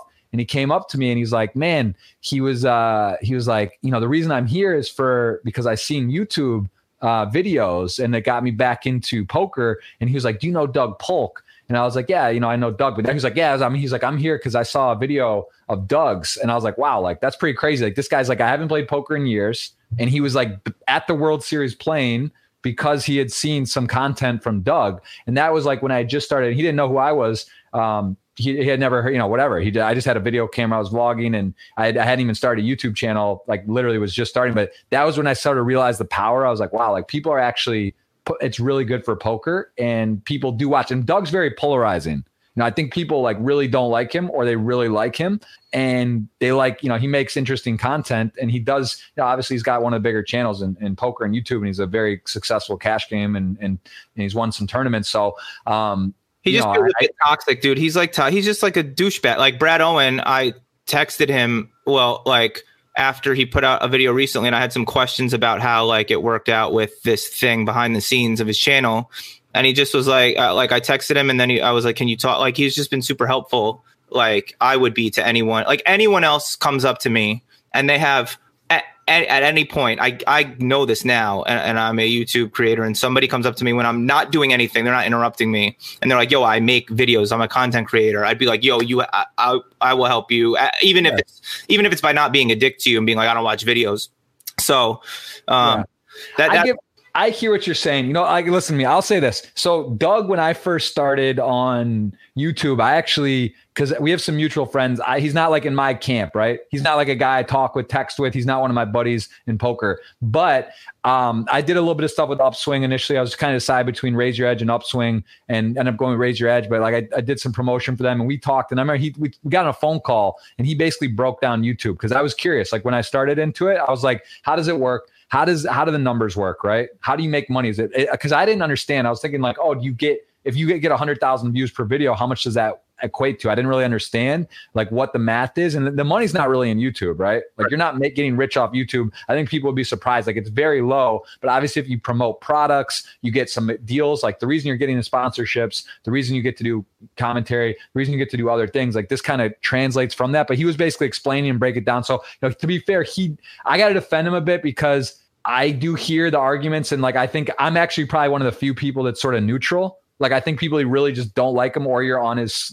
team and in his camp, right? So I get what you're saying, but he did take time and sort of like break down stuff for me and go through some things, and we chatted. And I also think I think Doug's I think he has like a misconception about some of the poker industry and like what happens, and just like the way he presents certain things, I don't agree with. And I think he's also not always informed on like certain issues. Like I heard him like when Jamie Staples and I left Poker Stars, right? And it was our choice. We had a contract renewal, each of us, and we decided. I made a video about this, but like it was just funny because I heard some comments about like what Doug he was predicting how much money was paid like for streamers, right? Like he made a video about like estimating how much people are getting paid, and like he was just so far off. Like it was like disrespectful almost, right? Like he was like, oh, like guys are making 30 or 50K, he thought like a year in contracts or something, and he just was like not even in the right stratosphere. And like it just kind of feels like demeaning, or like the way he like presents it or says stuff. So like, yeah, I mean, I think he does some stuff that I don't agree with, but again, I got to give a little bit of a backing, because I think you can catch people on the wrong day, or how they present something, or maybe Doug just gets bothered or asked too much. But like I agree with what you're saying. Like you can kind of tell someone how they handle themselves. Like, even like you're saying, if he didn't want to talk or didn't want to whatever, he could just say, hey man, nice to meet you. Like, that's great. I wish you the best. Let me know if you have a question, So I agree. Like, you can handle it in different ways. I mean, if this wasn't if we weren't both like public or whatever, I would like,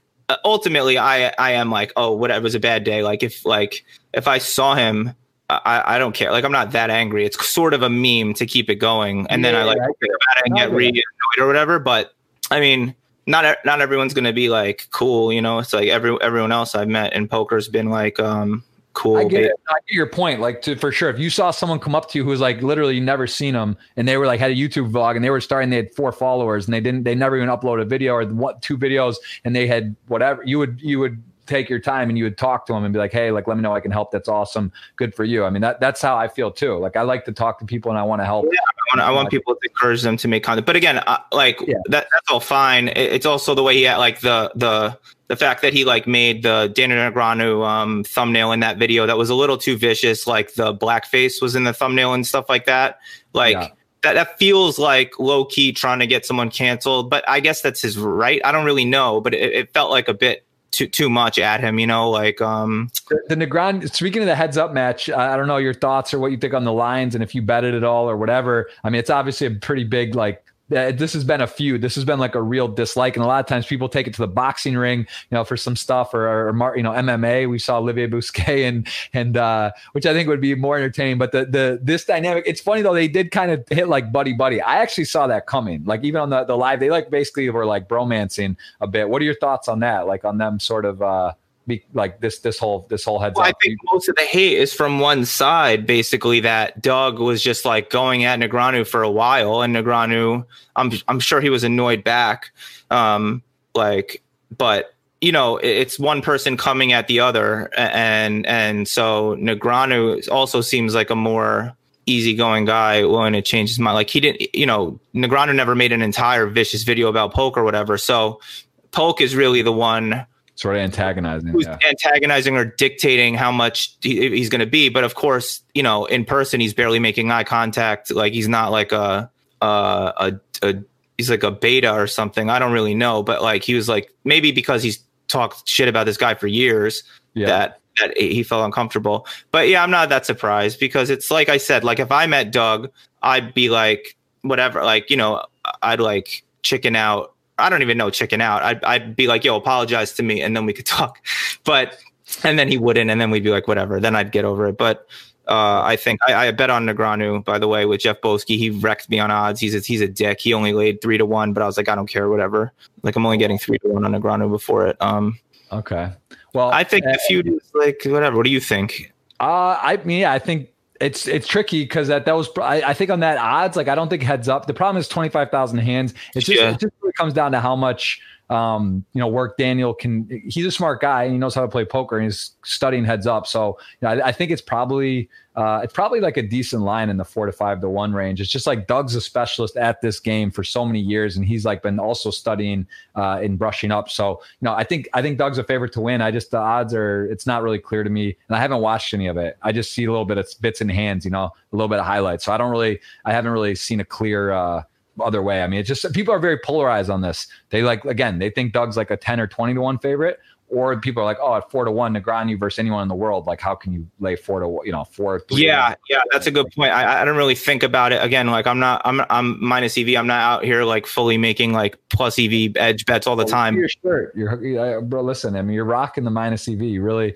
embody. What is that, by the way? Is that a brand? Is that your thing? Is that it's like the one hoodie I sell or whatever. Like, in my channel, it says DGen on the back. I think you can see. But whatever. It's in Teespring on my YouTube.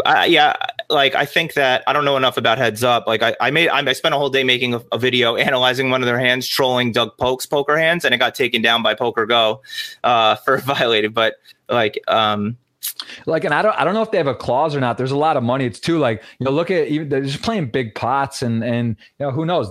Daniel coolers them for a while. At some point Daniel could just start playing small ball if he gets a lead, or they get down. Like, say they get down to there's like a certain amount of hands where Daniel, I don't think he would, but he could like fold out. Like, say he gets the lead somehow down the stretch by a lot. Like, he could just win the bet. as well. So like, there's just a lot of kind of what ifs. My whole thesis on betting, I don't like laying exposure. Like whenever someone like betting people on weight loss bets or long shot odds, like I like to be the one that's got the big upside, and I don't want to be exposed for like 4, 5, 10 to 1 on like stuff, like those just hurt. Like you don't want to lose. It's just not worth it to me to like lay big odds. Although, yeah, I think thank God. Speaking of that, thank God Doug Polk big timed me, big picture that he won't mention me or whatever, because he offered in way early on in Corona, like 10 to 1 or something on like, or I forget if he's setting the odds or not, but basically it might've been 20 to 1 on will the World Series of Poker be canceled. And I was like, that's ridiculous. I'll lay 10K to your 500 right now. As long as I could pay you $2K a month, because it would be too painful. I could had the 10K to give him at once, but luckily he never got back to me. He never tweeted back. Thank God. Wow. That's really good. Thank God. So you know what? I'm grateful to him for big timing me. I know Dave Tuckman was asking me and trying to get money down on it. And I literally told him like, bro, this is a bad bet for you as a friend. Like you should not bet that. I don't think it's going to happen. And he was going to lay like 5 or 6 to 1. I think he was trying to bet Bill. And I was like, listen, as your friend, you just, stand down. Like just he was trying to bet that it would happen or that it wouldn't. Yeah, that it would. Yeah. But that also feels like the nicer side to bet on, that like this like horrible thing that's happening, this pandemic will get solved and people won't die. But I bet on the election, and that people would say is like life or death. People are so polarized. I don't know. What do you think on this? What's your current? What are you seeing for odds? Do you have a horse in it? Do you think this is like shenanigans, Trump's drawing dead, or do you think that there's actually like a case here? Are you paying attention? Yeah. No, I'm laying odds. I mean, I wish he would come back and win Georgia, which I don't think he can. I don't know, because just for some bets I had, I wrote in my own candidate, third party, if anyone's going to get triggered saying that I bet on Trump. But I bet on him to win Georgia and Texas and stuff, and then bet a bunch on him in the election. But I have margin of victory bets on how much the Democrats will win by, and I win back like 2,200 if they were to have won Georgia, and only a little bit if I win, whatever. Anyway, now I would lay a lot of odds. What do you believe though? Do you think it's 5%, 10%? Do you think he's still in like 1%? Do you think he's live or like what? Because I'll check in on his tweets and I'll look at a few of the things, and the news is so crazy now. It's hard to know like what, you look at CNN or Fox News or other things, they're just so biased and like, but what is like the true odds? What do you think it is right now in your heart? Yeah, it's 2%. That Trump wins, that he can come back on recounts and win. Like, I think it's like 100% he'll find some level of fraud everywhere, like a little bit, baby fraud, and then 2% that all of that totals up enough to win the election. Like, it's like the whole argument. We were talking about this. It's kind of one of those things where if it's like a few states or like, I'm sorry, if it was like what happened when people got to remember 2000 Al Gore. That was a crazy situation, but it was like very close. One state. Also, it was George Bush's brother was the governor, and like they targeted one thing. The problem is for Trump is like he's now lost in multiple. Like he can't just go into Pennsylvania or Ohio and be like really hammer something, because he's got to attack like win 2 or 3 flips, and that's not easy, because then you start contradicting yourself on the counts and whatever. And like you said, there probably was some fraud, and this is like obvious at this type of level. There's stuff that happens, right? Whether someone dropped off or something shady, and there is room for that, but it's just kind of hard to go in and try to do it at every state. Like usually like, oh, let's turn Arizona, let's turn Nevada, let's turn Georgia, let's turn it. Like you're just now trying to, honestly, if somehow it gets flipped, I can't, can you imagine the rioting? Like it would be crazy at this point. Like people, because they already had it all boarded up and ready. If he won, Trump won fairly or whatever, irregular, they were ready for riot. If they flip this shit, it would be for real a civil war. I'm sure of it. Yeah, I wish I could have a gun here in New York City if that happened. Oh, I have a knife on on the windowsill in my room. I'm moving out of here. I'm moving to Jersey though as soon as this lease is up. Like we're getting a house. Let me ask you, what is going on in New York City? Because I've heard multiple things. I've heard it's like hard to get around. Traffic, roads are closed. I've heard it's dangerous a bit. Like, is there any fundamentally COVID's changed the world in areas and places? Of course, it's different. But what is it for you in New York City at the moment? It's a little like crappier than it was. It's not, I don't think it's as bad as maybe like the media or people around the country are hearing. Like when I stream, people will be like, oh, isn't New York like on fire? And it's not. It's definitely sucks. It's definitely not worth paying, $3K a month to live in a shoebox when everything is closed and it's, Corona. It's like, and everyone's stuck home. But here's a good story of how things have changed. Yesterday, a bum was walking up to me and I gave him, he's like, can you help me out or whatever? The lady in front of him, like, no. And I'm like, yeah, here. And I open my wallet, give him 5. And then he comes closer to me and taps me. He's like, yo, let me get one more. I was like, yo, don't touch me. I was like, yo, no, I gave you $5 and don't touch me. And then he like backed up. But like, I was like, your line is thank you. But right. Anyway, I mean, I feel bad for him. That sucks that he's that desperate to be like, yo, let me get one more. But my point is, it feels a little sketchier. Like, we actually got pepper spray here for my girlfriend's walk home from work. Like, just it feels sketchier. But and everyone's leaving. Everyone wants to leave because in a pandemic, and all these people working from home.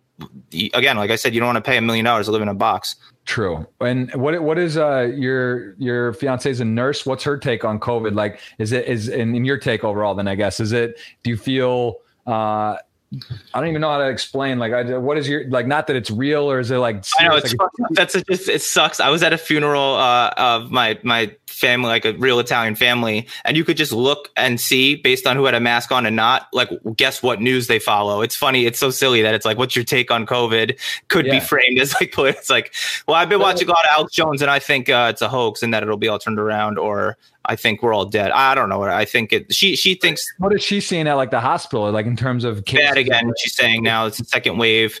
At first, it's full. Like, people are in there and it's jammed up and it's crazy.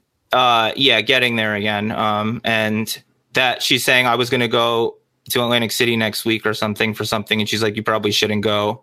And now I may have it. I'll get tested later today, like we said. What do you think? And what's it been like? Like, it's warmer where you live also, so maybe the second waves are less bad. It's, so it depends. Like, my family's from Ann Arbor, Michigan. I get a pretty good idea of what happened there. Vegas, Miami, areas that I know about. Also, Bahamas. Like, it's sort of, people seem to just sort of say whatever. Like, it's kind of, I know in Michigan it's gotten really bad and they're like closing stuff down, but overall, I just think like people are sort of like, it's to a point where the shock effect has worn off, right? People are kind of like, all right, like, this is a thing, but the death rate's lower and like, we got to live our lives. And it depends on your age. Like, our age, I'm not that concerned. I don't want to get it. I want to not give it to other people if I did get it, and I want to be respectful, but I'm not like on pins and needles about it. So I kind of feel like, and the vaccine, I guess they're saying 95% accurate, maybe. That's basically around the corner, which looks very promising. The network combo is like people being shut down, like businesses being shut down, and people are still at risk. Like, where it's a big deal. It's a lot of impact. People are. It's like the in the city, restaurants were not allowed to be open, but everyone was just hanging out in Central Park anyway. And it's like, that's the worst of both worlds, where you're trying to like do this stuff and regulate so people don't spread it, and yet they're still taking that risk while businesses are just like dying. That's like the worst combo. The best would be like, in theory, businesses can fully operate and people aren't at risk, right? Where it's like, if in a magical world, every brick and mortar business could snap their fingers and be perfectly online. Like, dude, this is, in my house, the biggest travesty of this all, despite my fiance seeing people dying at work, is that her wedding is going to be delayed. So that's the biggest travesty of all of this. I don't know. I'm totally fucking around. Yeah, dude, it's just it's uncharted territory. We hopefully we never deal with this again. Hopefully it gets resolved and quickly. But it's just like it's like a one outer, right? It's less than that. Like, hopefully in a lifetime you'd see this not happen, anything like this. But in a way, it's kind of crazy if you think about it, because this is like the movie. Have you seen Contagion? Did you ever see that? So similar, right? Similar kind of scary and like widespread and that kind of thought. But like, and China's fault. Well, yeah. So it's crazy, and it's sort of like it's wild to think, like, imagine that it was reversed, like it didn't affect the old people as much, and they had to be worried, but like babies had to be worried, or young people, like, not saying it's better or worse, but it's just like different. Imagine it was a mutation, or what if it's not, a small percentage? What if it was 8% of people were just like getting, clipped out? Like, it's scary and it's bad, but it could definitely be, there's other outcomes that are worse. I think Ebola, I thought was going to be the end of the world when that was happening in Africa, remember? And then they were like, I remember SARS as well. And these type of things, it's like where they, every once in a while, there's sort of this like really, crazy deal, and it puts things in perspective. And it's definitely scary. Well, I want to take. There's a lot of questions. We've got literally. All right, I promise I will give the most concise answers I've ever given on any show in my life. Wow. That's a strong statement. I like it. You said like I said, you said told me at the beginning you might have COVID, man. So again, I appreciate you sort of you manning up here. We had microphone issues to start. I was a little behind, so we did get it off the ground, and we're here, guys. And we're going to take as many questions as you can. Plus, you got a ticket that is going to give a retweet here. If you guys want to ask a question, you'll be eligible for that. So you guys can go over to my pinned tweet or Ryan's Twitter, and he has that as well. He put out there. Okay, so here we go. Some of these we may have to skip or we've done already. Well, okay, yeah. We'll just hit this again. About when you packed the car to head to New Jersey, was a skateboard a last minute thing, or did you know along you were going to bring it? It had been in there. For people who don't know what the question is, I had a skateboard in the car and played skate at some point during it, but it had been in the car because I was like skateboarding random other trips to Jersey. Okay. COVID-19, what do you think the impact's going to be on the poker community moving forward from Craig Leonard? Do you think this is going to, for online and live, what's your sort of prediction? Let's take 2021. I think 2021 will still be 7-handed or maybe 8-handed dividers live. I hope there's a live World Series of Poker, and online will stay gangster as it's been. I don't know. Yeah. Okay. That makes sense. What about the name of the store? Do you remember the store at the parking lot at which you won the bracelet? Does that stand out to you? The actual store you're in front of? Well, it says Whole Foods because that's where the picture was, but there was a Massage Envy nearby and a Chipotle. I would have picked a funnier store than Whole Foods if I knew that I'd win and it'd become a story. Right. Well, what about, I mean, when you, actually, I want to ask about the car ride home. What was that like? Did you park for a while, call people, or did you just like the second was over? What, there's 6 a.m., 7 a.m.? Yeah, like 6 a.m. I just sat in the car for a little bit, just like in shock. People were texting me. And then I was just like I just sat there enjoying it for a bit, then drove home to the city and then had to look for parking for a while. My girlfriend was still asleep. It was. How? Yeah, tell me about that. How was that interaction? Because like a lot of times, you wake up and it's just like another day, another tournament. She probably did like maybe a little weird. You weren't home. Did she text you? Did she know you had won, or was she completely asleep when you came back? Completely asleep. She knew I was deep, like when she went to bed or something, or had seen my text maybe at some point. She later said like 2 a.m. I was like, oh, going well, still here. But no, I woke her up, like came in and was like, hey, I won. And she's like, oh, great. And then like 5 minutes later when she got up, she's like, oh my God, like on Twitter and all excited and then like fully awake. But at first it was just like another tournament result that I'm waking her up with, like, hey, oh yeah, I got so-and-so for such money. She didn't like realize that I won one. So cool. And what did you do? Were you so amped up? Were you like in bed texting and calling people for like hours, or did you just like conk out and then wait? I was so amped up. We had plans to go like to this lake in Jersey also and hang out for the day. And she wanted to go to Marshall's or something while I had the car. So I was like, yo, let's just stay up, go now while I have this adrenaline. I was up till like 5 p.m., slept for 2 hours, and then decided last minute, or actually I couldn't get money back on my WSOP.com account because they hadn't put in the $159K and I was maxed out on a deposit method. So I slept for 2 hours, figured out a way with some BS Pay Plus setup, got money, and then drove out and played the next night event at a friend's Airbnb. Not at your same location that you should. Not at the same parking lot, which may have been a mistake, but I made 2 deep runs the 2 following nights at a friend's Airbnb and then a hotel. So I had like cash like 3 days in a row. With 2 big sweats. Superstitious, like you're not going to be driving back to that spot again, or you might try it one more time just for laughs, or is that like not a deal you do? I did actually. There's so few clips of it that I have like filmed, like maybe a mini vlog, but I ended up busting so quick that I never even done anything with the footage. I went back for one of the World Series of Poker events and punted. Okay, fair enough. Well, yeah, it's probably for the best. You don't want to be like driving to that spot. I know. Yeah, imagine I was that superstitious that I had to play there forever. That would suck. That'd be tough, right? You did really have to be ripping them off there and winning it to keep going. Did you ever want to quit poker in the past? Give me like some hardship. Was there ever like a period where you were just like, man, like I want to do the content, but this is such a grind. I'm not going to do it. Or were you just like all in all the time? No, in quarantine, basically, I was like when it first started, everyone good was winning and I was like losing online, over firing and stuff, and not really wanting to quit, but I was just like, I'm too degen for this. Like I can't sustain this, like, because I was just entering things I shouldn't be entering, not really having any efficient bankroll management, which I'm much better at now. And also I wasn't studying enough. But no, it's been basically I've been with it all the time. Never thinking of stopping making content or anything. For sure. What's your favorite WSOP moment besides the one of the bracelet? Was it the live one then? Yeah, but really the most fun was the tag team event with my two friends who are not as good as me, and the sweat of whether or not my friend Joey, who's a mush, he's very unlucky. He swore before that he had never won a live flip in a tournament in his life, and he thinks he runs so bad, like he's the prototypical like victim bad beat guy.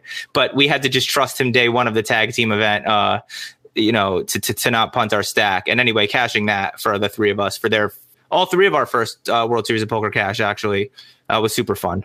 That's very cool. Tell me a little bit. I know he's a big part of your show and your dialogue. Joey the Mush, who is he, and what's the deal with him? Is this a longtime friend? Yeah, long time. Well, relatively. Like I've known him maybe like 8 years about, and he's just bad beat guy, victim. He goes a little crazy. He's unlucky. But he also thinks he's more unlucky than he is. It's like a feedback loop, basically of. That's kind of tough. Like, I guess like, I think if you're going to go and play off that, like the Phil Hellmuth positivity makes more sense. Like if you're going to say you're just really lucky, if you say you're really unlucky all the time, it seems kind of like a tough way to operate, Like, right. And it's just totally a joke and fun. But if you're like legit, like wake up every day and are worried about getting hit by a double decker, that's got to be tough. But I mean, I'm sure he's a nice guy, and it's sort of an act too, right? It's sort of fun. I like call him out. Like in this vlog I'm editing now, we went to Maryland Live like a couple weeks ago, and like he's genuinely being like he's recapping losing all this money in the weekend, and he's like, it's the same stuff that I run it twice when I'm ahead, and then I lose the second one. Then when I'm ahead, they don't want to run it twice, I lose. They're hitting gut shots on me. Like this is a true recap. And then when the few times he ever maybe tries to play it up, I'll just call him out. Like he's really himself. Well, he really gets like that. It's Our entire group chat would just be him sending screenshots of like bad beats. Like I'm sure they're very highly curated for not all the ones that he was behind. Right. I get it. Hey, listen, it's all mental. He's going to win the main event though, probably right next year or something. And he can never complain again. The main event online. Are you going to play this? You see this 10K now? That's in Jersey, right? I was going to ask you. Are you going to? I'm going to play. Yeah, I'm making plans. I don't know where, what parking lot. Jersey actually, or something for that, or Nevada. I don't know. Like I'm trying to figure it out because they have the one online too that's eligible outside of the country, but it's kind of weird. You can play both, I guess, or maybe yeah. I don't think you can play both. You can. But no, I think how I read it and interpreted was there was the New Jersey, Nevada for a few dates, and then there was. So that's the one in Vegas that would be at the Rio, but then they have a international one that goes to the Kings Casino, right? And you go there, play live. So you could. I thought you could only play one or the other. I thought, but maybe I'm wrong. It's because they're two separate events: WSOP Europe and WSOP. I think on BG, the other one. Clarify that. But yeah, I think you can do either, or I'm sorry, I think you can do both if you wanted. People asking about nervous about losing the internet. We talked about that. What's your favorite site to play on? America's Card Room. Okay, that was a lie. Yeah. Fair enough. Poker movies. Any movies you like? Rounders? Any other ones? No, not really. Do you like Rounders though? Did you watch? Yeah. I like it. What was do you think the most significant win? Like besides the two big scores, the bracelet in the third, is there any other score in your career, something else that like maybe you would have not played if you hadn't cashed, or was there like an early on tournament that was significant for you? That 8K, I have this Borgata trophy back here from that. I finished third. Well, we chopped and then we flipped for the trophy, but that was just super exciting and fun, and that was my biggest score. And also like I had thought for a while I was like not crap fully at tournaments. I was playing an underground one in New York City for a while when I had like no money, like $60 every Sunday. A freeze out in an underground club playing for 1,100 and stuff. And I was like, I don't think I'm that trash at this. But obviously my family at the time or whatever was like, I don't get it. You just lose most of the time. I was like, well, this is tournament, but whatever. And then it's like, you get a big-ish score and it feels like sort of validating and motivating. So that was. That got people on board where you could at least, it kept you in the game where people aren't like discrediting you, or your family was like, all right, like you can keep going. A little bit. And the vlog was so early on that it also, people in the comments, I think at the time, the few followers I had were like, oh, I didn't even know you played poker. Like, and then it sort of turned into a poker vlog, because I was like, yo, if I'm going to make a gambling channel or be gambling this often, I should probably find games that have a chance to be beat, which are none of the other games in the casino. Right. What's experience? A lot of interesting but similar questions. We've covered actually a lot of the questions. Some great questions here. What about music? Were you listening to music in the car? What was like? Do you listen to music when you play, or were you just zoned in the whole way? No music in the car. I was just sitting in. I was going to say fear, but I was actually not that fearless. I was sitting in confusion and anxiety, I guess, a little bit because of the cop sweat. And yeah, I'll listen to music when I play. I have playlists on my Spotify. People might know from my Twitch, like there's electronic music, and it's like literally my playlists are titled Not Gay, Sorta Gay, Very Gay. And Very Gay is like Aqua and like Venga Boys. And then, Not Gay is like Bloody Beetroots and stuff. So I don't know. I listen to stuff like that in punk. I did the World Series of Poker reach out to you? Like when you won, did they like want to do something with you, or like was they did they use you for any stuff or like a promo? I mean, I guess you're sponsored by America's Card Room, right? But like, was there any contact with you on trying to use your story or your stuff, or did they do anything? No, not really. They did like a digital like bracelet ceremony, but they do that for most people, I think. And no, I was surprised. Not surprised, but I don't know. I would have thought that they would want to do more of it, marketing it, but maybe the poker community was anyway, Right.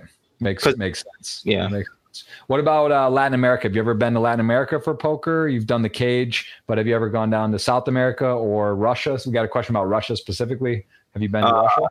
I've never been to Russia, no, and I don't plan on going. Not on your top of the list? Not on my top of the list. Australia, if Aussie Millions is a thing ever, I don't know if that's gone forever. I want to go to Australia one day. And Brazil, which you would know about, I think I'd end up chopped up in the favelas. I don't think I can go to Brazil. I think that I'd run my mouth and get dead pretty quick there. So I'm a little shook. Yeah, if that's a concern that stands out, I would just avoid it. But I love Brazil. I got nothing but love there. But I hear what you're saying. Ecuador. My girlfriend has the family is she's half from Ecuador, and they have some land there or something. Like I'd go there one day. Pizza or quesadilla? Pizza. Who's your favorite poker player? Yeah, I guess in the context of growing up on high stakes, or growing up when you saw characters in the game, like was there anyone you really like? Wow, that guy's cool, or I like how he plays growing up. Yeah, Tom Dwan, and then Luke Schwartz after him. I had Luke on the podcast. He's really all time. He's a fun guy, man. He's fun. He is like you might say I'm good for poker. A bunch of Luke Schwartz and Tony G's are so good. Like we need characters, man, and like. You're right. You got the quiet staring and all this stuff. It's like, all right, I get it. Try to be consistent and have fun, but really, you need people talking. You need entertainment. You need engagement, and it's missing the characters, like the old school Mike the Mouth and Helmuth kind of blowing up, and Tony and him and whatever. Like you need that for live poker. You need some interaction. I'll tell you this. I had Matt Savage on the podcast, and one of the most interesting things is the rule, because it's confusing about talking at tables. Like, I was over at the UK at Dusk Till Dawn, and Kasuf was there. Maybe it was January of this year even. And this guy is going 1,000,000 miles an hour. He's talking every hand. I got king, queen. I know you got the nut flush. I'm going to make, like you've seen his stick. It's ridiculous. He got some weird, hit some shit about him and what happened. And he was doing some crazy stuff, whatever. But in terms of poker, like that whole Jamie Gold, that whole, it needs to be closer to that. There has to be some guideline governor on it. But over there, you can do all that. It's just that's standard. You can say, I think you have this. Like, I know you're bluffing, or I'm bluffing. I got the ace of hearts. You can't call. Like, you know what I'm saying?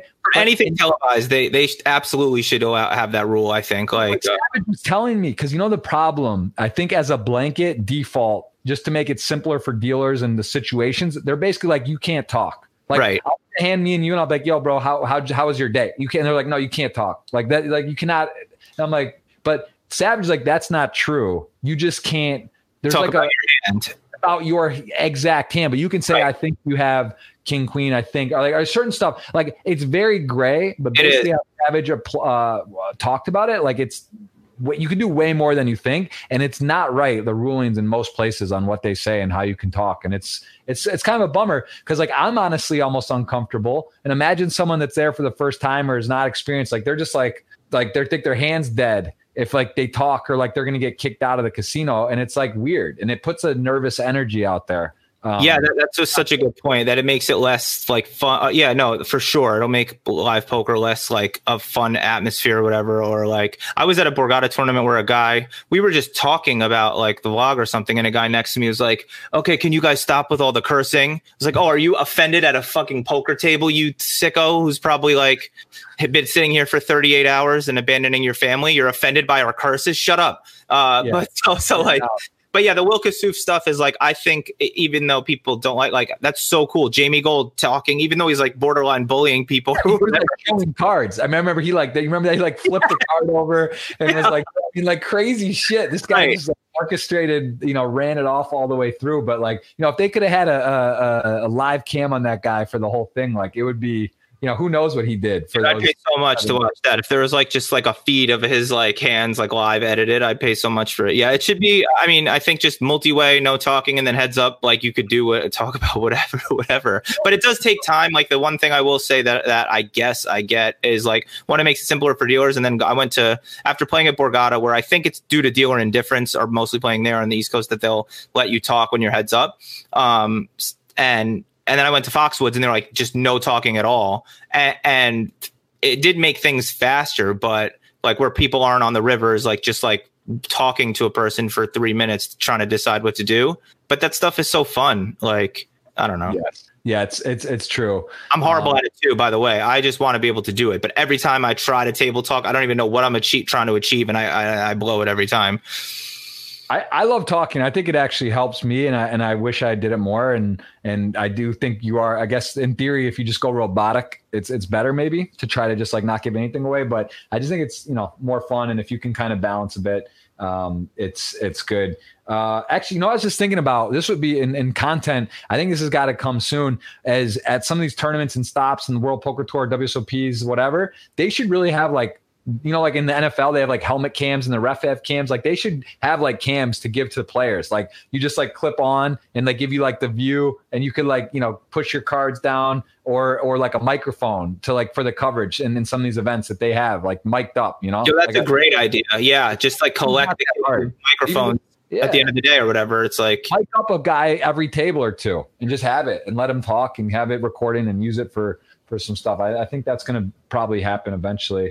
That's a great idea. Yeah, that'd be super cool. I miss the old edited like World Series of Poker. I know everyone watches it live, the main event or whatever now, but like those were cool. The for sure edited ones. Yeah, I agree completely. Who's do you have a favorite streamer, YouTuber? Like whose content do you try to like sweat if you ever have some free time, or just to check in on how they're doing stylistically? Do you ever look at a few that you kind of go to? No, not really. I'll say you're my favorite streamer because I'm on here right now. No, I don't know. Like Bet on Drew and John Party, because they were just cool guys I met at the cage. They worked with ACR, and they both are building their streams or whatever. And then of course I saw Bet on Drew just had a 17-hour stream. That's pretty yesterday. I mean, that's pretty savage. Not many times like that. I can count my sessions that on my hand. How many times I've done something like that. It's not often, especially the stream. That's a lot. That's a lot. That's crazy. But yeah, he was cool. And then on YouTube, like Jeff Boski, because he's my friend. And then Daniel Negreanu, I'll watch his. Like I'll check in and like I'll click a Brett Owen and Andrew Nemi vlog. But I don't know, man. I like them all except Doug. I don't know. And I like Doug's videos. Never mind. I don't know. You guys will hug it out down the line, I'm sure. Who if you could play heads up for someone, is there anyone you love to like battle? Would it be Doug? Do you think just because like it'd be fun, or you just want to beat him? I was willing to lose to him in his warm-up matches. He almost let me play him one time, but I like missed it by 5 minutes or something. He messaged me on Twitter in one of his warm-up matches. I'd love to play him. I'd lose, but it'd be fun to play and try. Right, for sure. What about The nickname that you get the gambler or the degen. What do you got? The gambler degen. What do people call you? What's your like degenerate gambler? Which I'm rolling my eyes at, but I just wanted to make clear what the channel was at first when I made that title.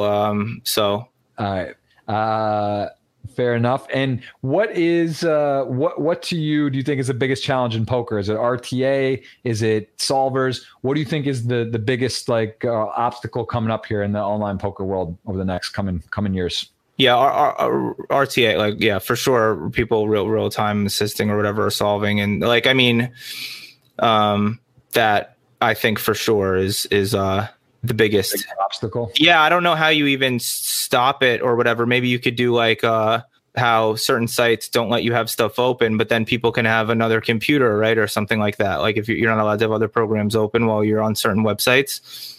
I don't know. Yeah, no, I think there's no doubt about it. At the same time, it's a little different for tournaments and cash games, and tournaments it was fun because I just, you see like different styles, people that know or GTO, like still exploitatively, there's always stuff to do. And there's really not always the same situation. There's multi-way pots. Like, I don't actually think that tournament poker is really in jeopardy for a while, especially in these like low, you take 25Ks and 50Ks and stuff. Like, sure, the best of the best, the elite, are they going to be better? Yeah. But like, at some point playing a $200, $500 tournament online with thousands of people that go all the time, like there's going to be money to be made. There's going to be opportunities, and still there's a lot of luck and variance, and people they love it. Yeah, games that are dried up online in general, it makes sense. But also shorter time banks can help that. I mean, it's frustrating to not have time when you need it, but if you just make the time quicker, and there's ways to work. Yeah, you're right. Right. Biggest cooler you ever took? Is there a spot where you were deep, big tournament, sick beat, river, something you just stands out? You're like, man, this could have been way different, or a main event, anything that stands out? No, I'm very lucky. I mean, there's been bad. Oh, the Venom, I guess I was like 20 final 20 something for $1 million. And, I got it in bad. I got it in a spot where you jam 10s versus aces, but I turned a 10 and then he rivered an ace. And so at first it was $1 million and I only cashed for like 24K. And so that was like the biggest, like, yes, no moment. Probably. That brings up a bad memory for me. My biggest equity pot I ever lost, it was it wasn't in the hand, was Cannoli at the World Series November 9 final table, second hand of the second day of the final table. He had aces all into 10s pre-flop and got binked on the flop, and it's just so hard. Those spots are like, it's just like you can't recreate it. You could play as many tournaments as you want. You're just not going to get spots for millions of dollars as a 4-1 favorite. You can bet a lot or be a good trader or make good bets, but hard to put that big of a bet down at 80%.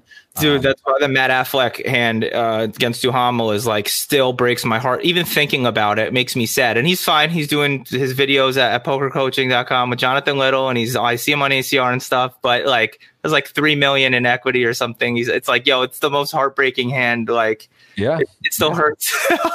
Yeah, for sure. My accountant's actually Steve Daneman. You remember him? I don't. He got second in the main event to Joe Hashem that year. But it's just like funny, because again, Steve Daneman, very happy guy, has twins, very successful, got a nice score. He was 50-50 with the guy, put him in. He made a couple million. He's still an accountant, very happy, very good life. But it's just funny, like Joe Hashem, the peak of poker, takes first. And then he's like a superstar for a decade in the world, right? Like the difference in that. Yeah, you beat 7,000 people, and then you got one more, and it's like 50-50. Doesn't even matter who's better, right? It's heads up, and shit happens, and it's just crazy. Or like you hit that Joe Hashem hit Queen 7 of diamonds all in pre to 9s. Smokes it like for tournament life with 7 left, and then wins it. Like these are things that you can't explain it. It's just math and like it's just meant to be or whatever, right? Like do you ever think about that, the butterfly effect, or like why stuff works, and man, like why was I supposed to win this flip, or like do you ever go deep and kind of get caught in the matrix about thinking about stuff like this? Absolutely. Yeah, I do, because I don't deserve, like, I was like, why am I so lucky? I don't like deserve to win these or anything. It's like, is there, that's like on the deepest level. I'm like, oh, is there anything like I'm supposed to do with this? Right. That like whatever level you believe in God or poker gods or anything, it's like, am I, is there, or maybe they want me to grow the game. Maybe it's just the poker gods, not God involved with it. I don't know.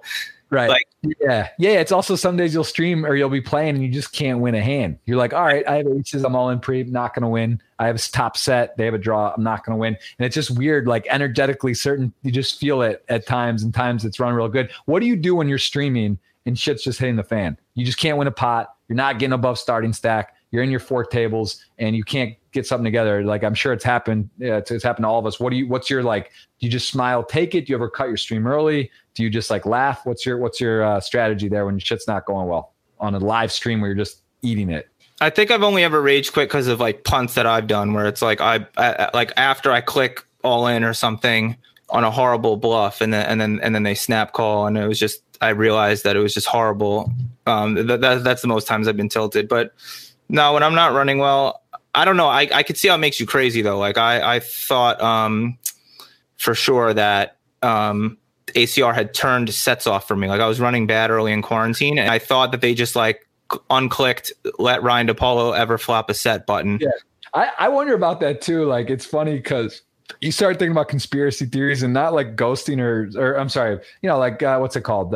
Super users and shit. But, I wonder about that sometimes too. Like, oh man, like it'd be interesting, like sites, for them or for big events. Like obviously it's like crazy to think like that, but just wonder if there's like any shenanigans or not. But I can say as a team pro for years now with partying with stars, I don't feel like there's any run good. If anything, I feel like they want to show or like, like they punish the pros and right.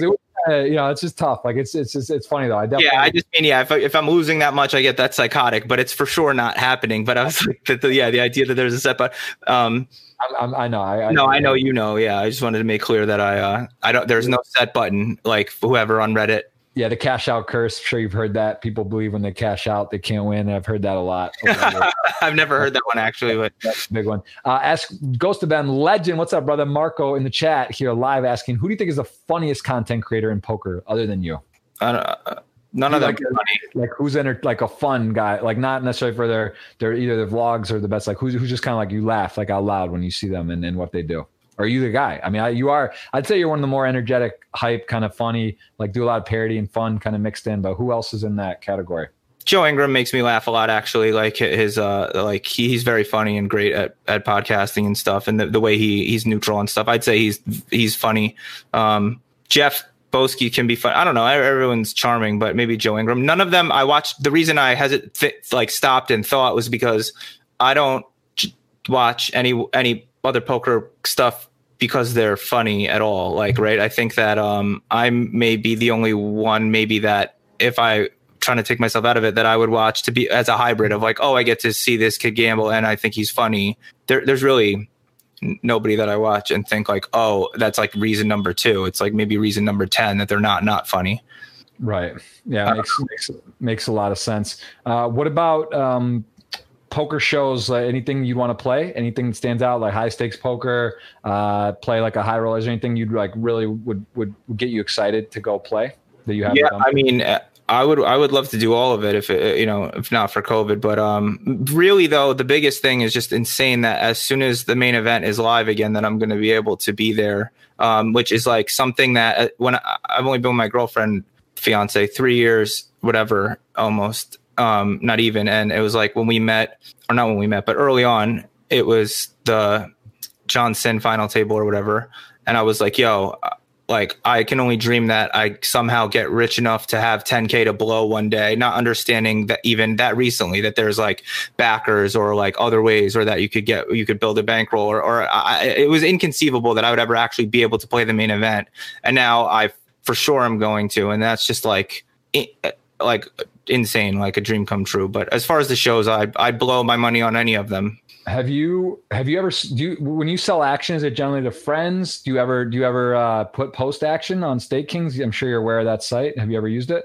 No, I maybe should try to set up my account with them. I've talked to them a little bit for the main. I'm going to give it a plug here because I just have to, because I've been using this for a long time. And as a streamer and content creator, I'm just going to give you a little hack that there is nothing better you can do than do this. Because first of all, I'll just use myself because it's easy and out of the people here, and I'll show you so when I post action, okay, you can set how many people, you can actually cap it, but there's nothing better than streaming and letting people have a piece. So let's say you're going to play like $1,000 tournament and you can put it like $10 cap per person and sell 20, 30%, 50%. Like think about that. When you're streaming, what's better? You're degenerate action. It's like fantasy football. Like yeah. If you're watching you stream and they got $5 on you in a $1,000 tournament, they got a little sweat, like they're sweating, living, dying by the river. It's just like a no-brainer. It's no work. You just tell them what you want to play. They put it up. They refund it if you don't play or you get multiple bullets, and you do no work. There's none. It's not like if you hit the tournament. Like Ape Styles has 30%. He's at the final table of the EPT million to first today with 30% on Stake Kings. I mean, like think about having a piece. No, that's the future. I think of it. Even I was thinking about this a while ago. It's not possible with vlogs, but like I was like, what's the ultimate like reason? Because I think about YouTube more than Twitch, but it's for sure clear with Twitch what you're saying that. With YouTube, I'm like, what's the ultimate? All right, so we're living vicariously and sweating through a vlog like Jeff Boski in a tournament or something. Exactly. What is how do I would be like, yo, there'd be a thing where I can like invest retroactively or something like how will he cash for and bet on it. But like, yeah, obviously with Twitch, it's the easiest. Yeah, usually just to friends like, but I should set that up or whatever to sell because especially for this 10K, I'm not gonna. Bro, put it up there. Let me buy a piece. Because also, I'll tell you the best part of it is this, right? Like, say you put up your 10K WSOP and cap it. I would cap it so more people can get it. You're going to sell out anyway. You sell what you want to sell. But, the best part is you don't have to deal with it. Yeah, that's the best part. Yeah. You got to text them. How did you do? They want updates. No, listen, man. Here, I put in 30% up. I'm capping at $50 a person. Good luck. Here's my markup, whatever. No markup, some markup, small markup to make fucking WSOP main event. Good luck. Come get it. And when you're done, you either get all the money in one shot or you have to send out money and again, one shot. So it's like, I've dealt with stuff over the years and done it with friends, even to the point where I'd rather like just have my friends. I'd be like, hey, look, it's on here. Like, come get it. I don't want to deal with it. I just don't want to text and deal with 5 people or 3 people. It's just too much of a hassle. So whatever, bro. If you're interested, let me know. It takes 2 seconds. And again, you don't even have to do it. Like you can send a message and say, hey, I want to sell 20%. This, they'll do it for you. So if you want to do that, just send me a message. I will. No, you just for sure. So, I mean, yeah, dealing with people. I think it's the best invention thing. And not to, I've been with them for over 5 years and I just think it's a great, it's a great thing. But all right. Well, listen, we've covered a lot. This is over 2 hours live. We got it the retweet to giveaways. Is there anything you want to touch on? We haven't touched on. People, I showed your Twitch, showed your YouTube. You got Instagram. Twitter now is Instagram, right? There's stories on Twitter. I don't know if you saw that. Did you see that? I heard that, but I haven't seen what it looks like yet. Oh, you actually my first ever Twitter story. I put this out yesterday. So thanks. Very nice. Cherry. There it is. So we covered a lot. We covered your win, your thing. Is there anything else you want to talk about? Any message you want to say to the poker community? Anything that's burning on your mind before we do this giveaway? Not possibly COVID right now, which is a sweat. We're gonna have you update. You need to send a message out later. I hope you let me know. Yeah, I hope I don't have COVID. Not just for me. Well, hope that I don't get COVID so I don't spread it to people. But no, listen, stop. Wait, I want to think of an angly message so I can use it to my benefit. Something like stop bluffing me on the river. I'm always going to call. Something like this. Or like, I'm not going to bluff anymore. So just be warned that anytime you guys are calling me, I'm going to have it. No one's going to believe that, but that's my message.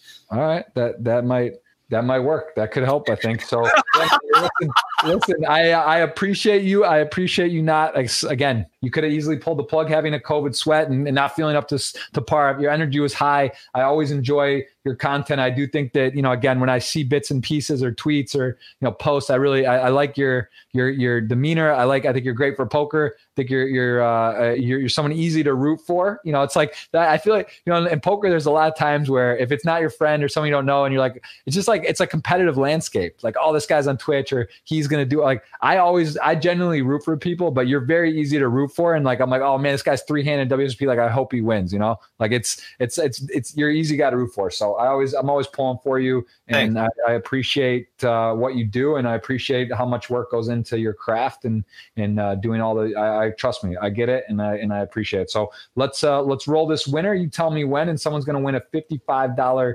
ticket courtesy of Party Poker today. We shout out ACR. I even gave him a tag today, but we're Team Party. Cool. We're giving away we're giving away a ticket from them, and I'm going to be streaming later today. Are you streaming anytime soon? Can people watch you stream any poker soon? They probably can, but I don't know when that would be yet right now. So yeah, probably not a good idea to fire up a stream with possible COVID and not being, lock in for 10 hours on a computer, not feeling good. But appreciate the 2 hour today, and you just tell me when, and I'm going to roll it. Oh, go fire. Boom. Someone's got it coming. It's loading up. A lot of engagement, a lot of questions. Going to take a second here. I hope we get to meet up, whether it's a Cage Live or a live stop. Is there anywhere in the world, I've got to ask you, that you love to go traveling wise for poker? What's your favorite stops in casinos or cities to play poker? I don't know, but I know that my Katie fiance can't wait for Barcelona to start again or whatever, to be able to go there for EPT. So I haven't been many places for poker that I can't even answer that. Fair enough. Well, look at that. We got right here. We got Jamie Troppa Booth just scooped a $55 ticket. Hopefully you parlay that. And I guess the last question I have is, how did you start poker? Something I forgot to ask you. How did you get into it? What was like your first ever encounter? Was it a friend you saw playing? Was it a moneymaker on WSOP? How did you like start to play?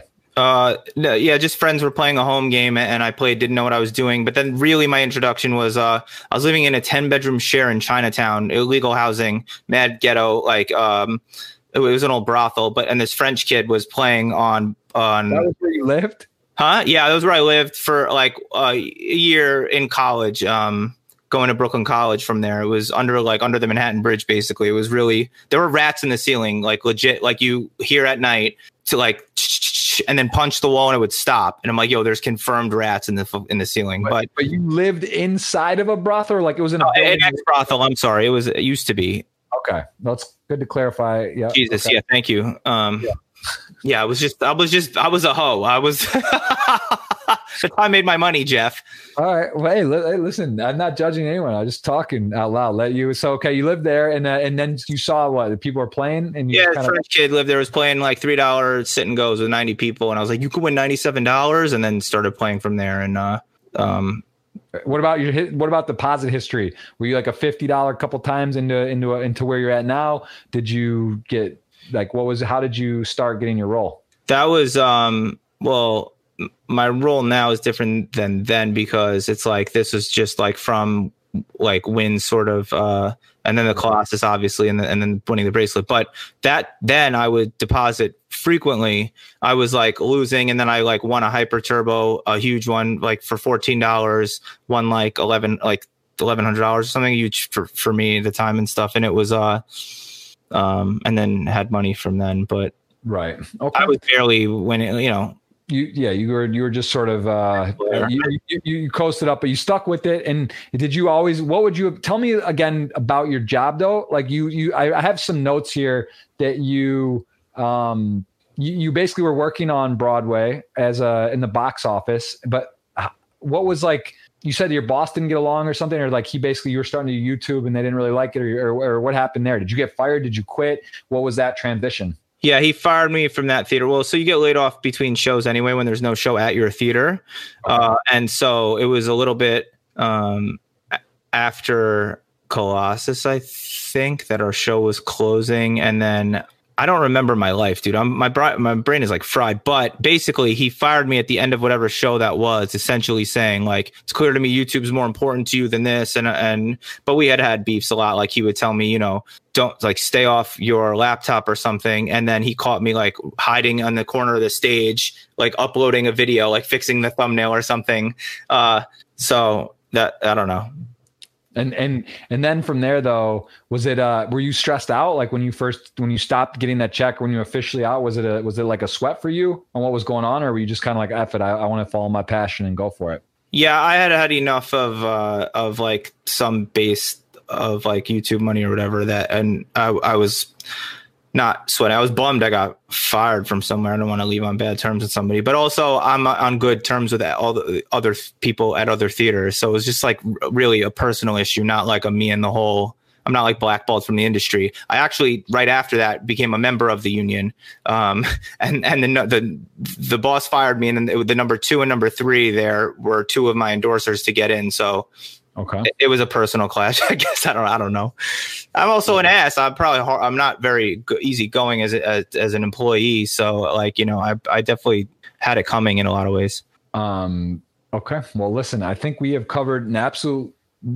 I got to know you a lot better. I'm really happy that we got to do this. Hopefully we'll do, again, a second version in the future. I'm sure got many more big scores, and hopefully you have the content along the way that you're either on Twitch or YouTube while you're doing it. So, I appreciate it. Hopefully we can collaborate, meet up in some live stops, do some fun stuff. And, I best of luck with your potential COVID. I hope you don't have that, and best of luck getting married and when kids do come in and all that, again, do everything to the max and just realize things change, and you'll love it no matter what. It's always good, and appreciate you, man. I really thank you for the time. Can't wait to collaborate in the future. Thanks, man. Thanks for having me on.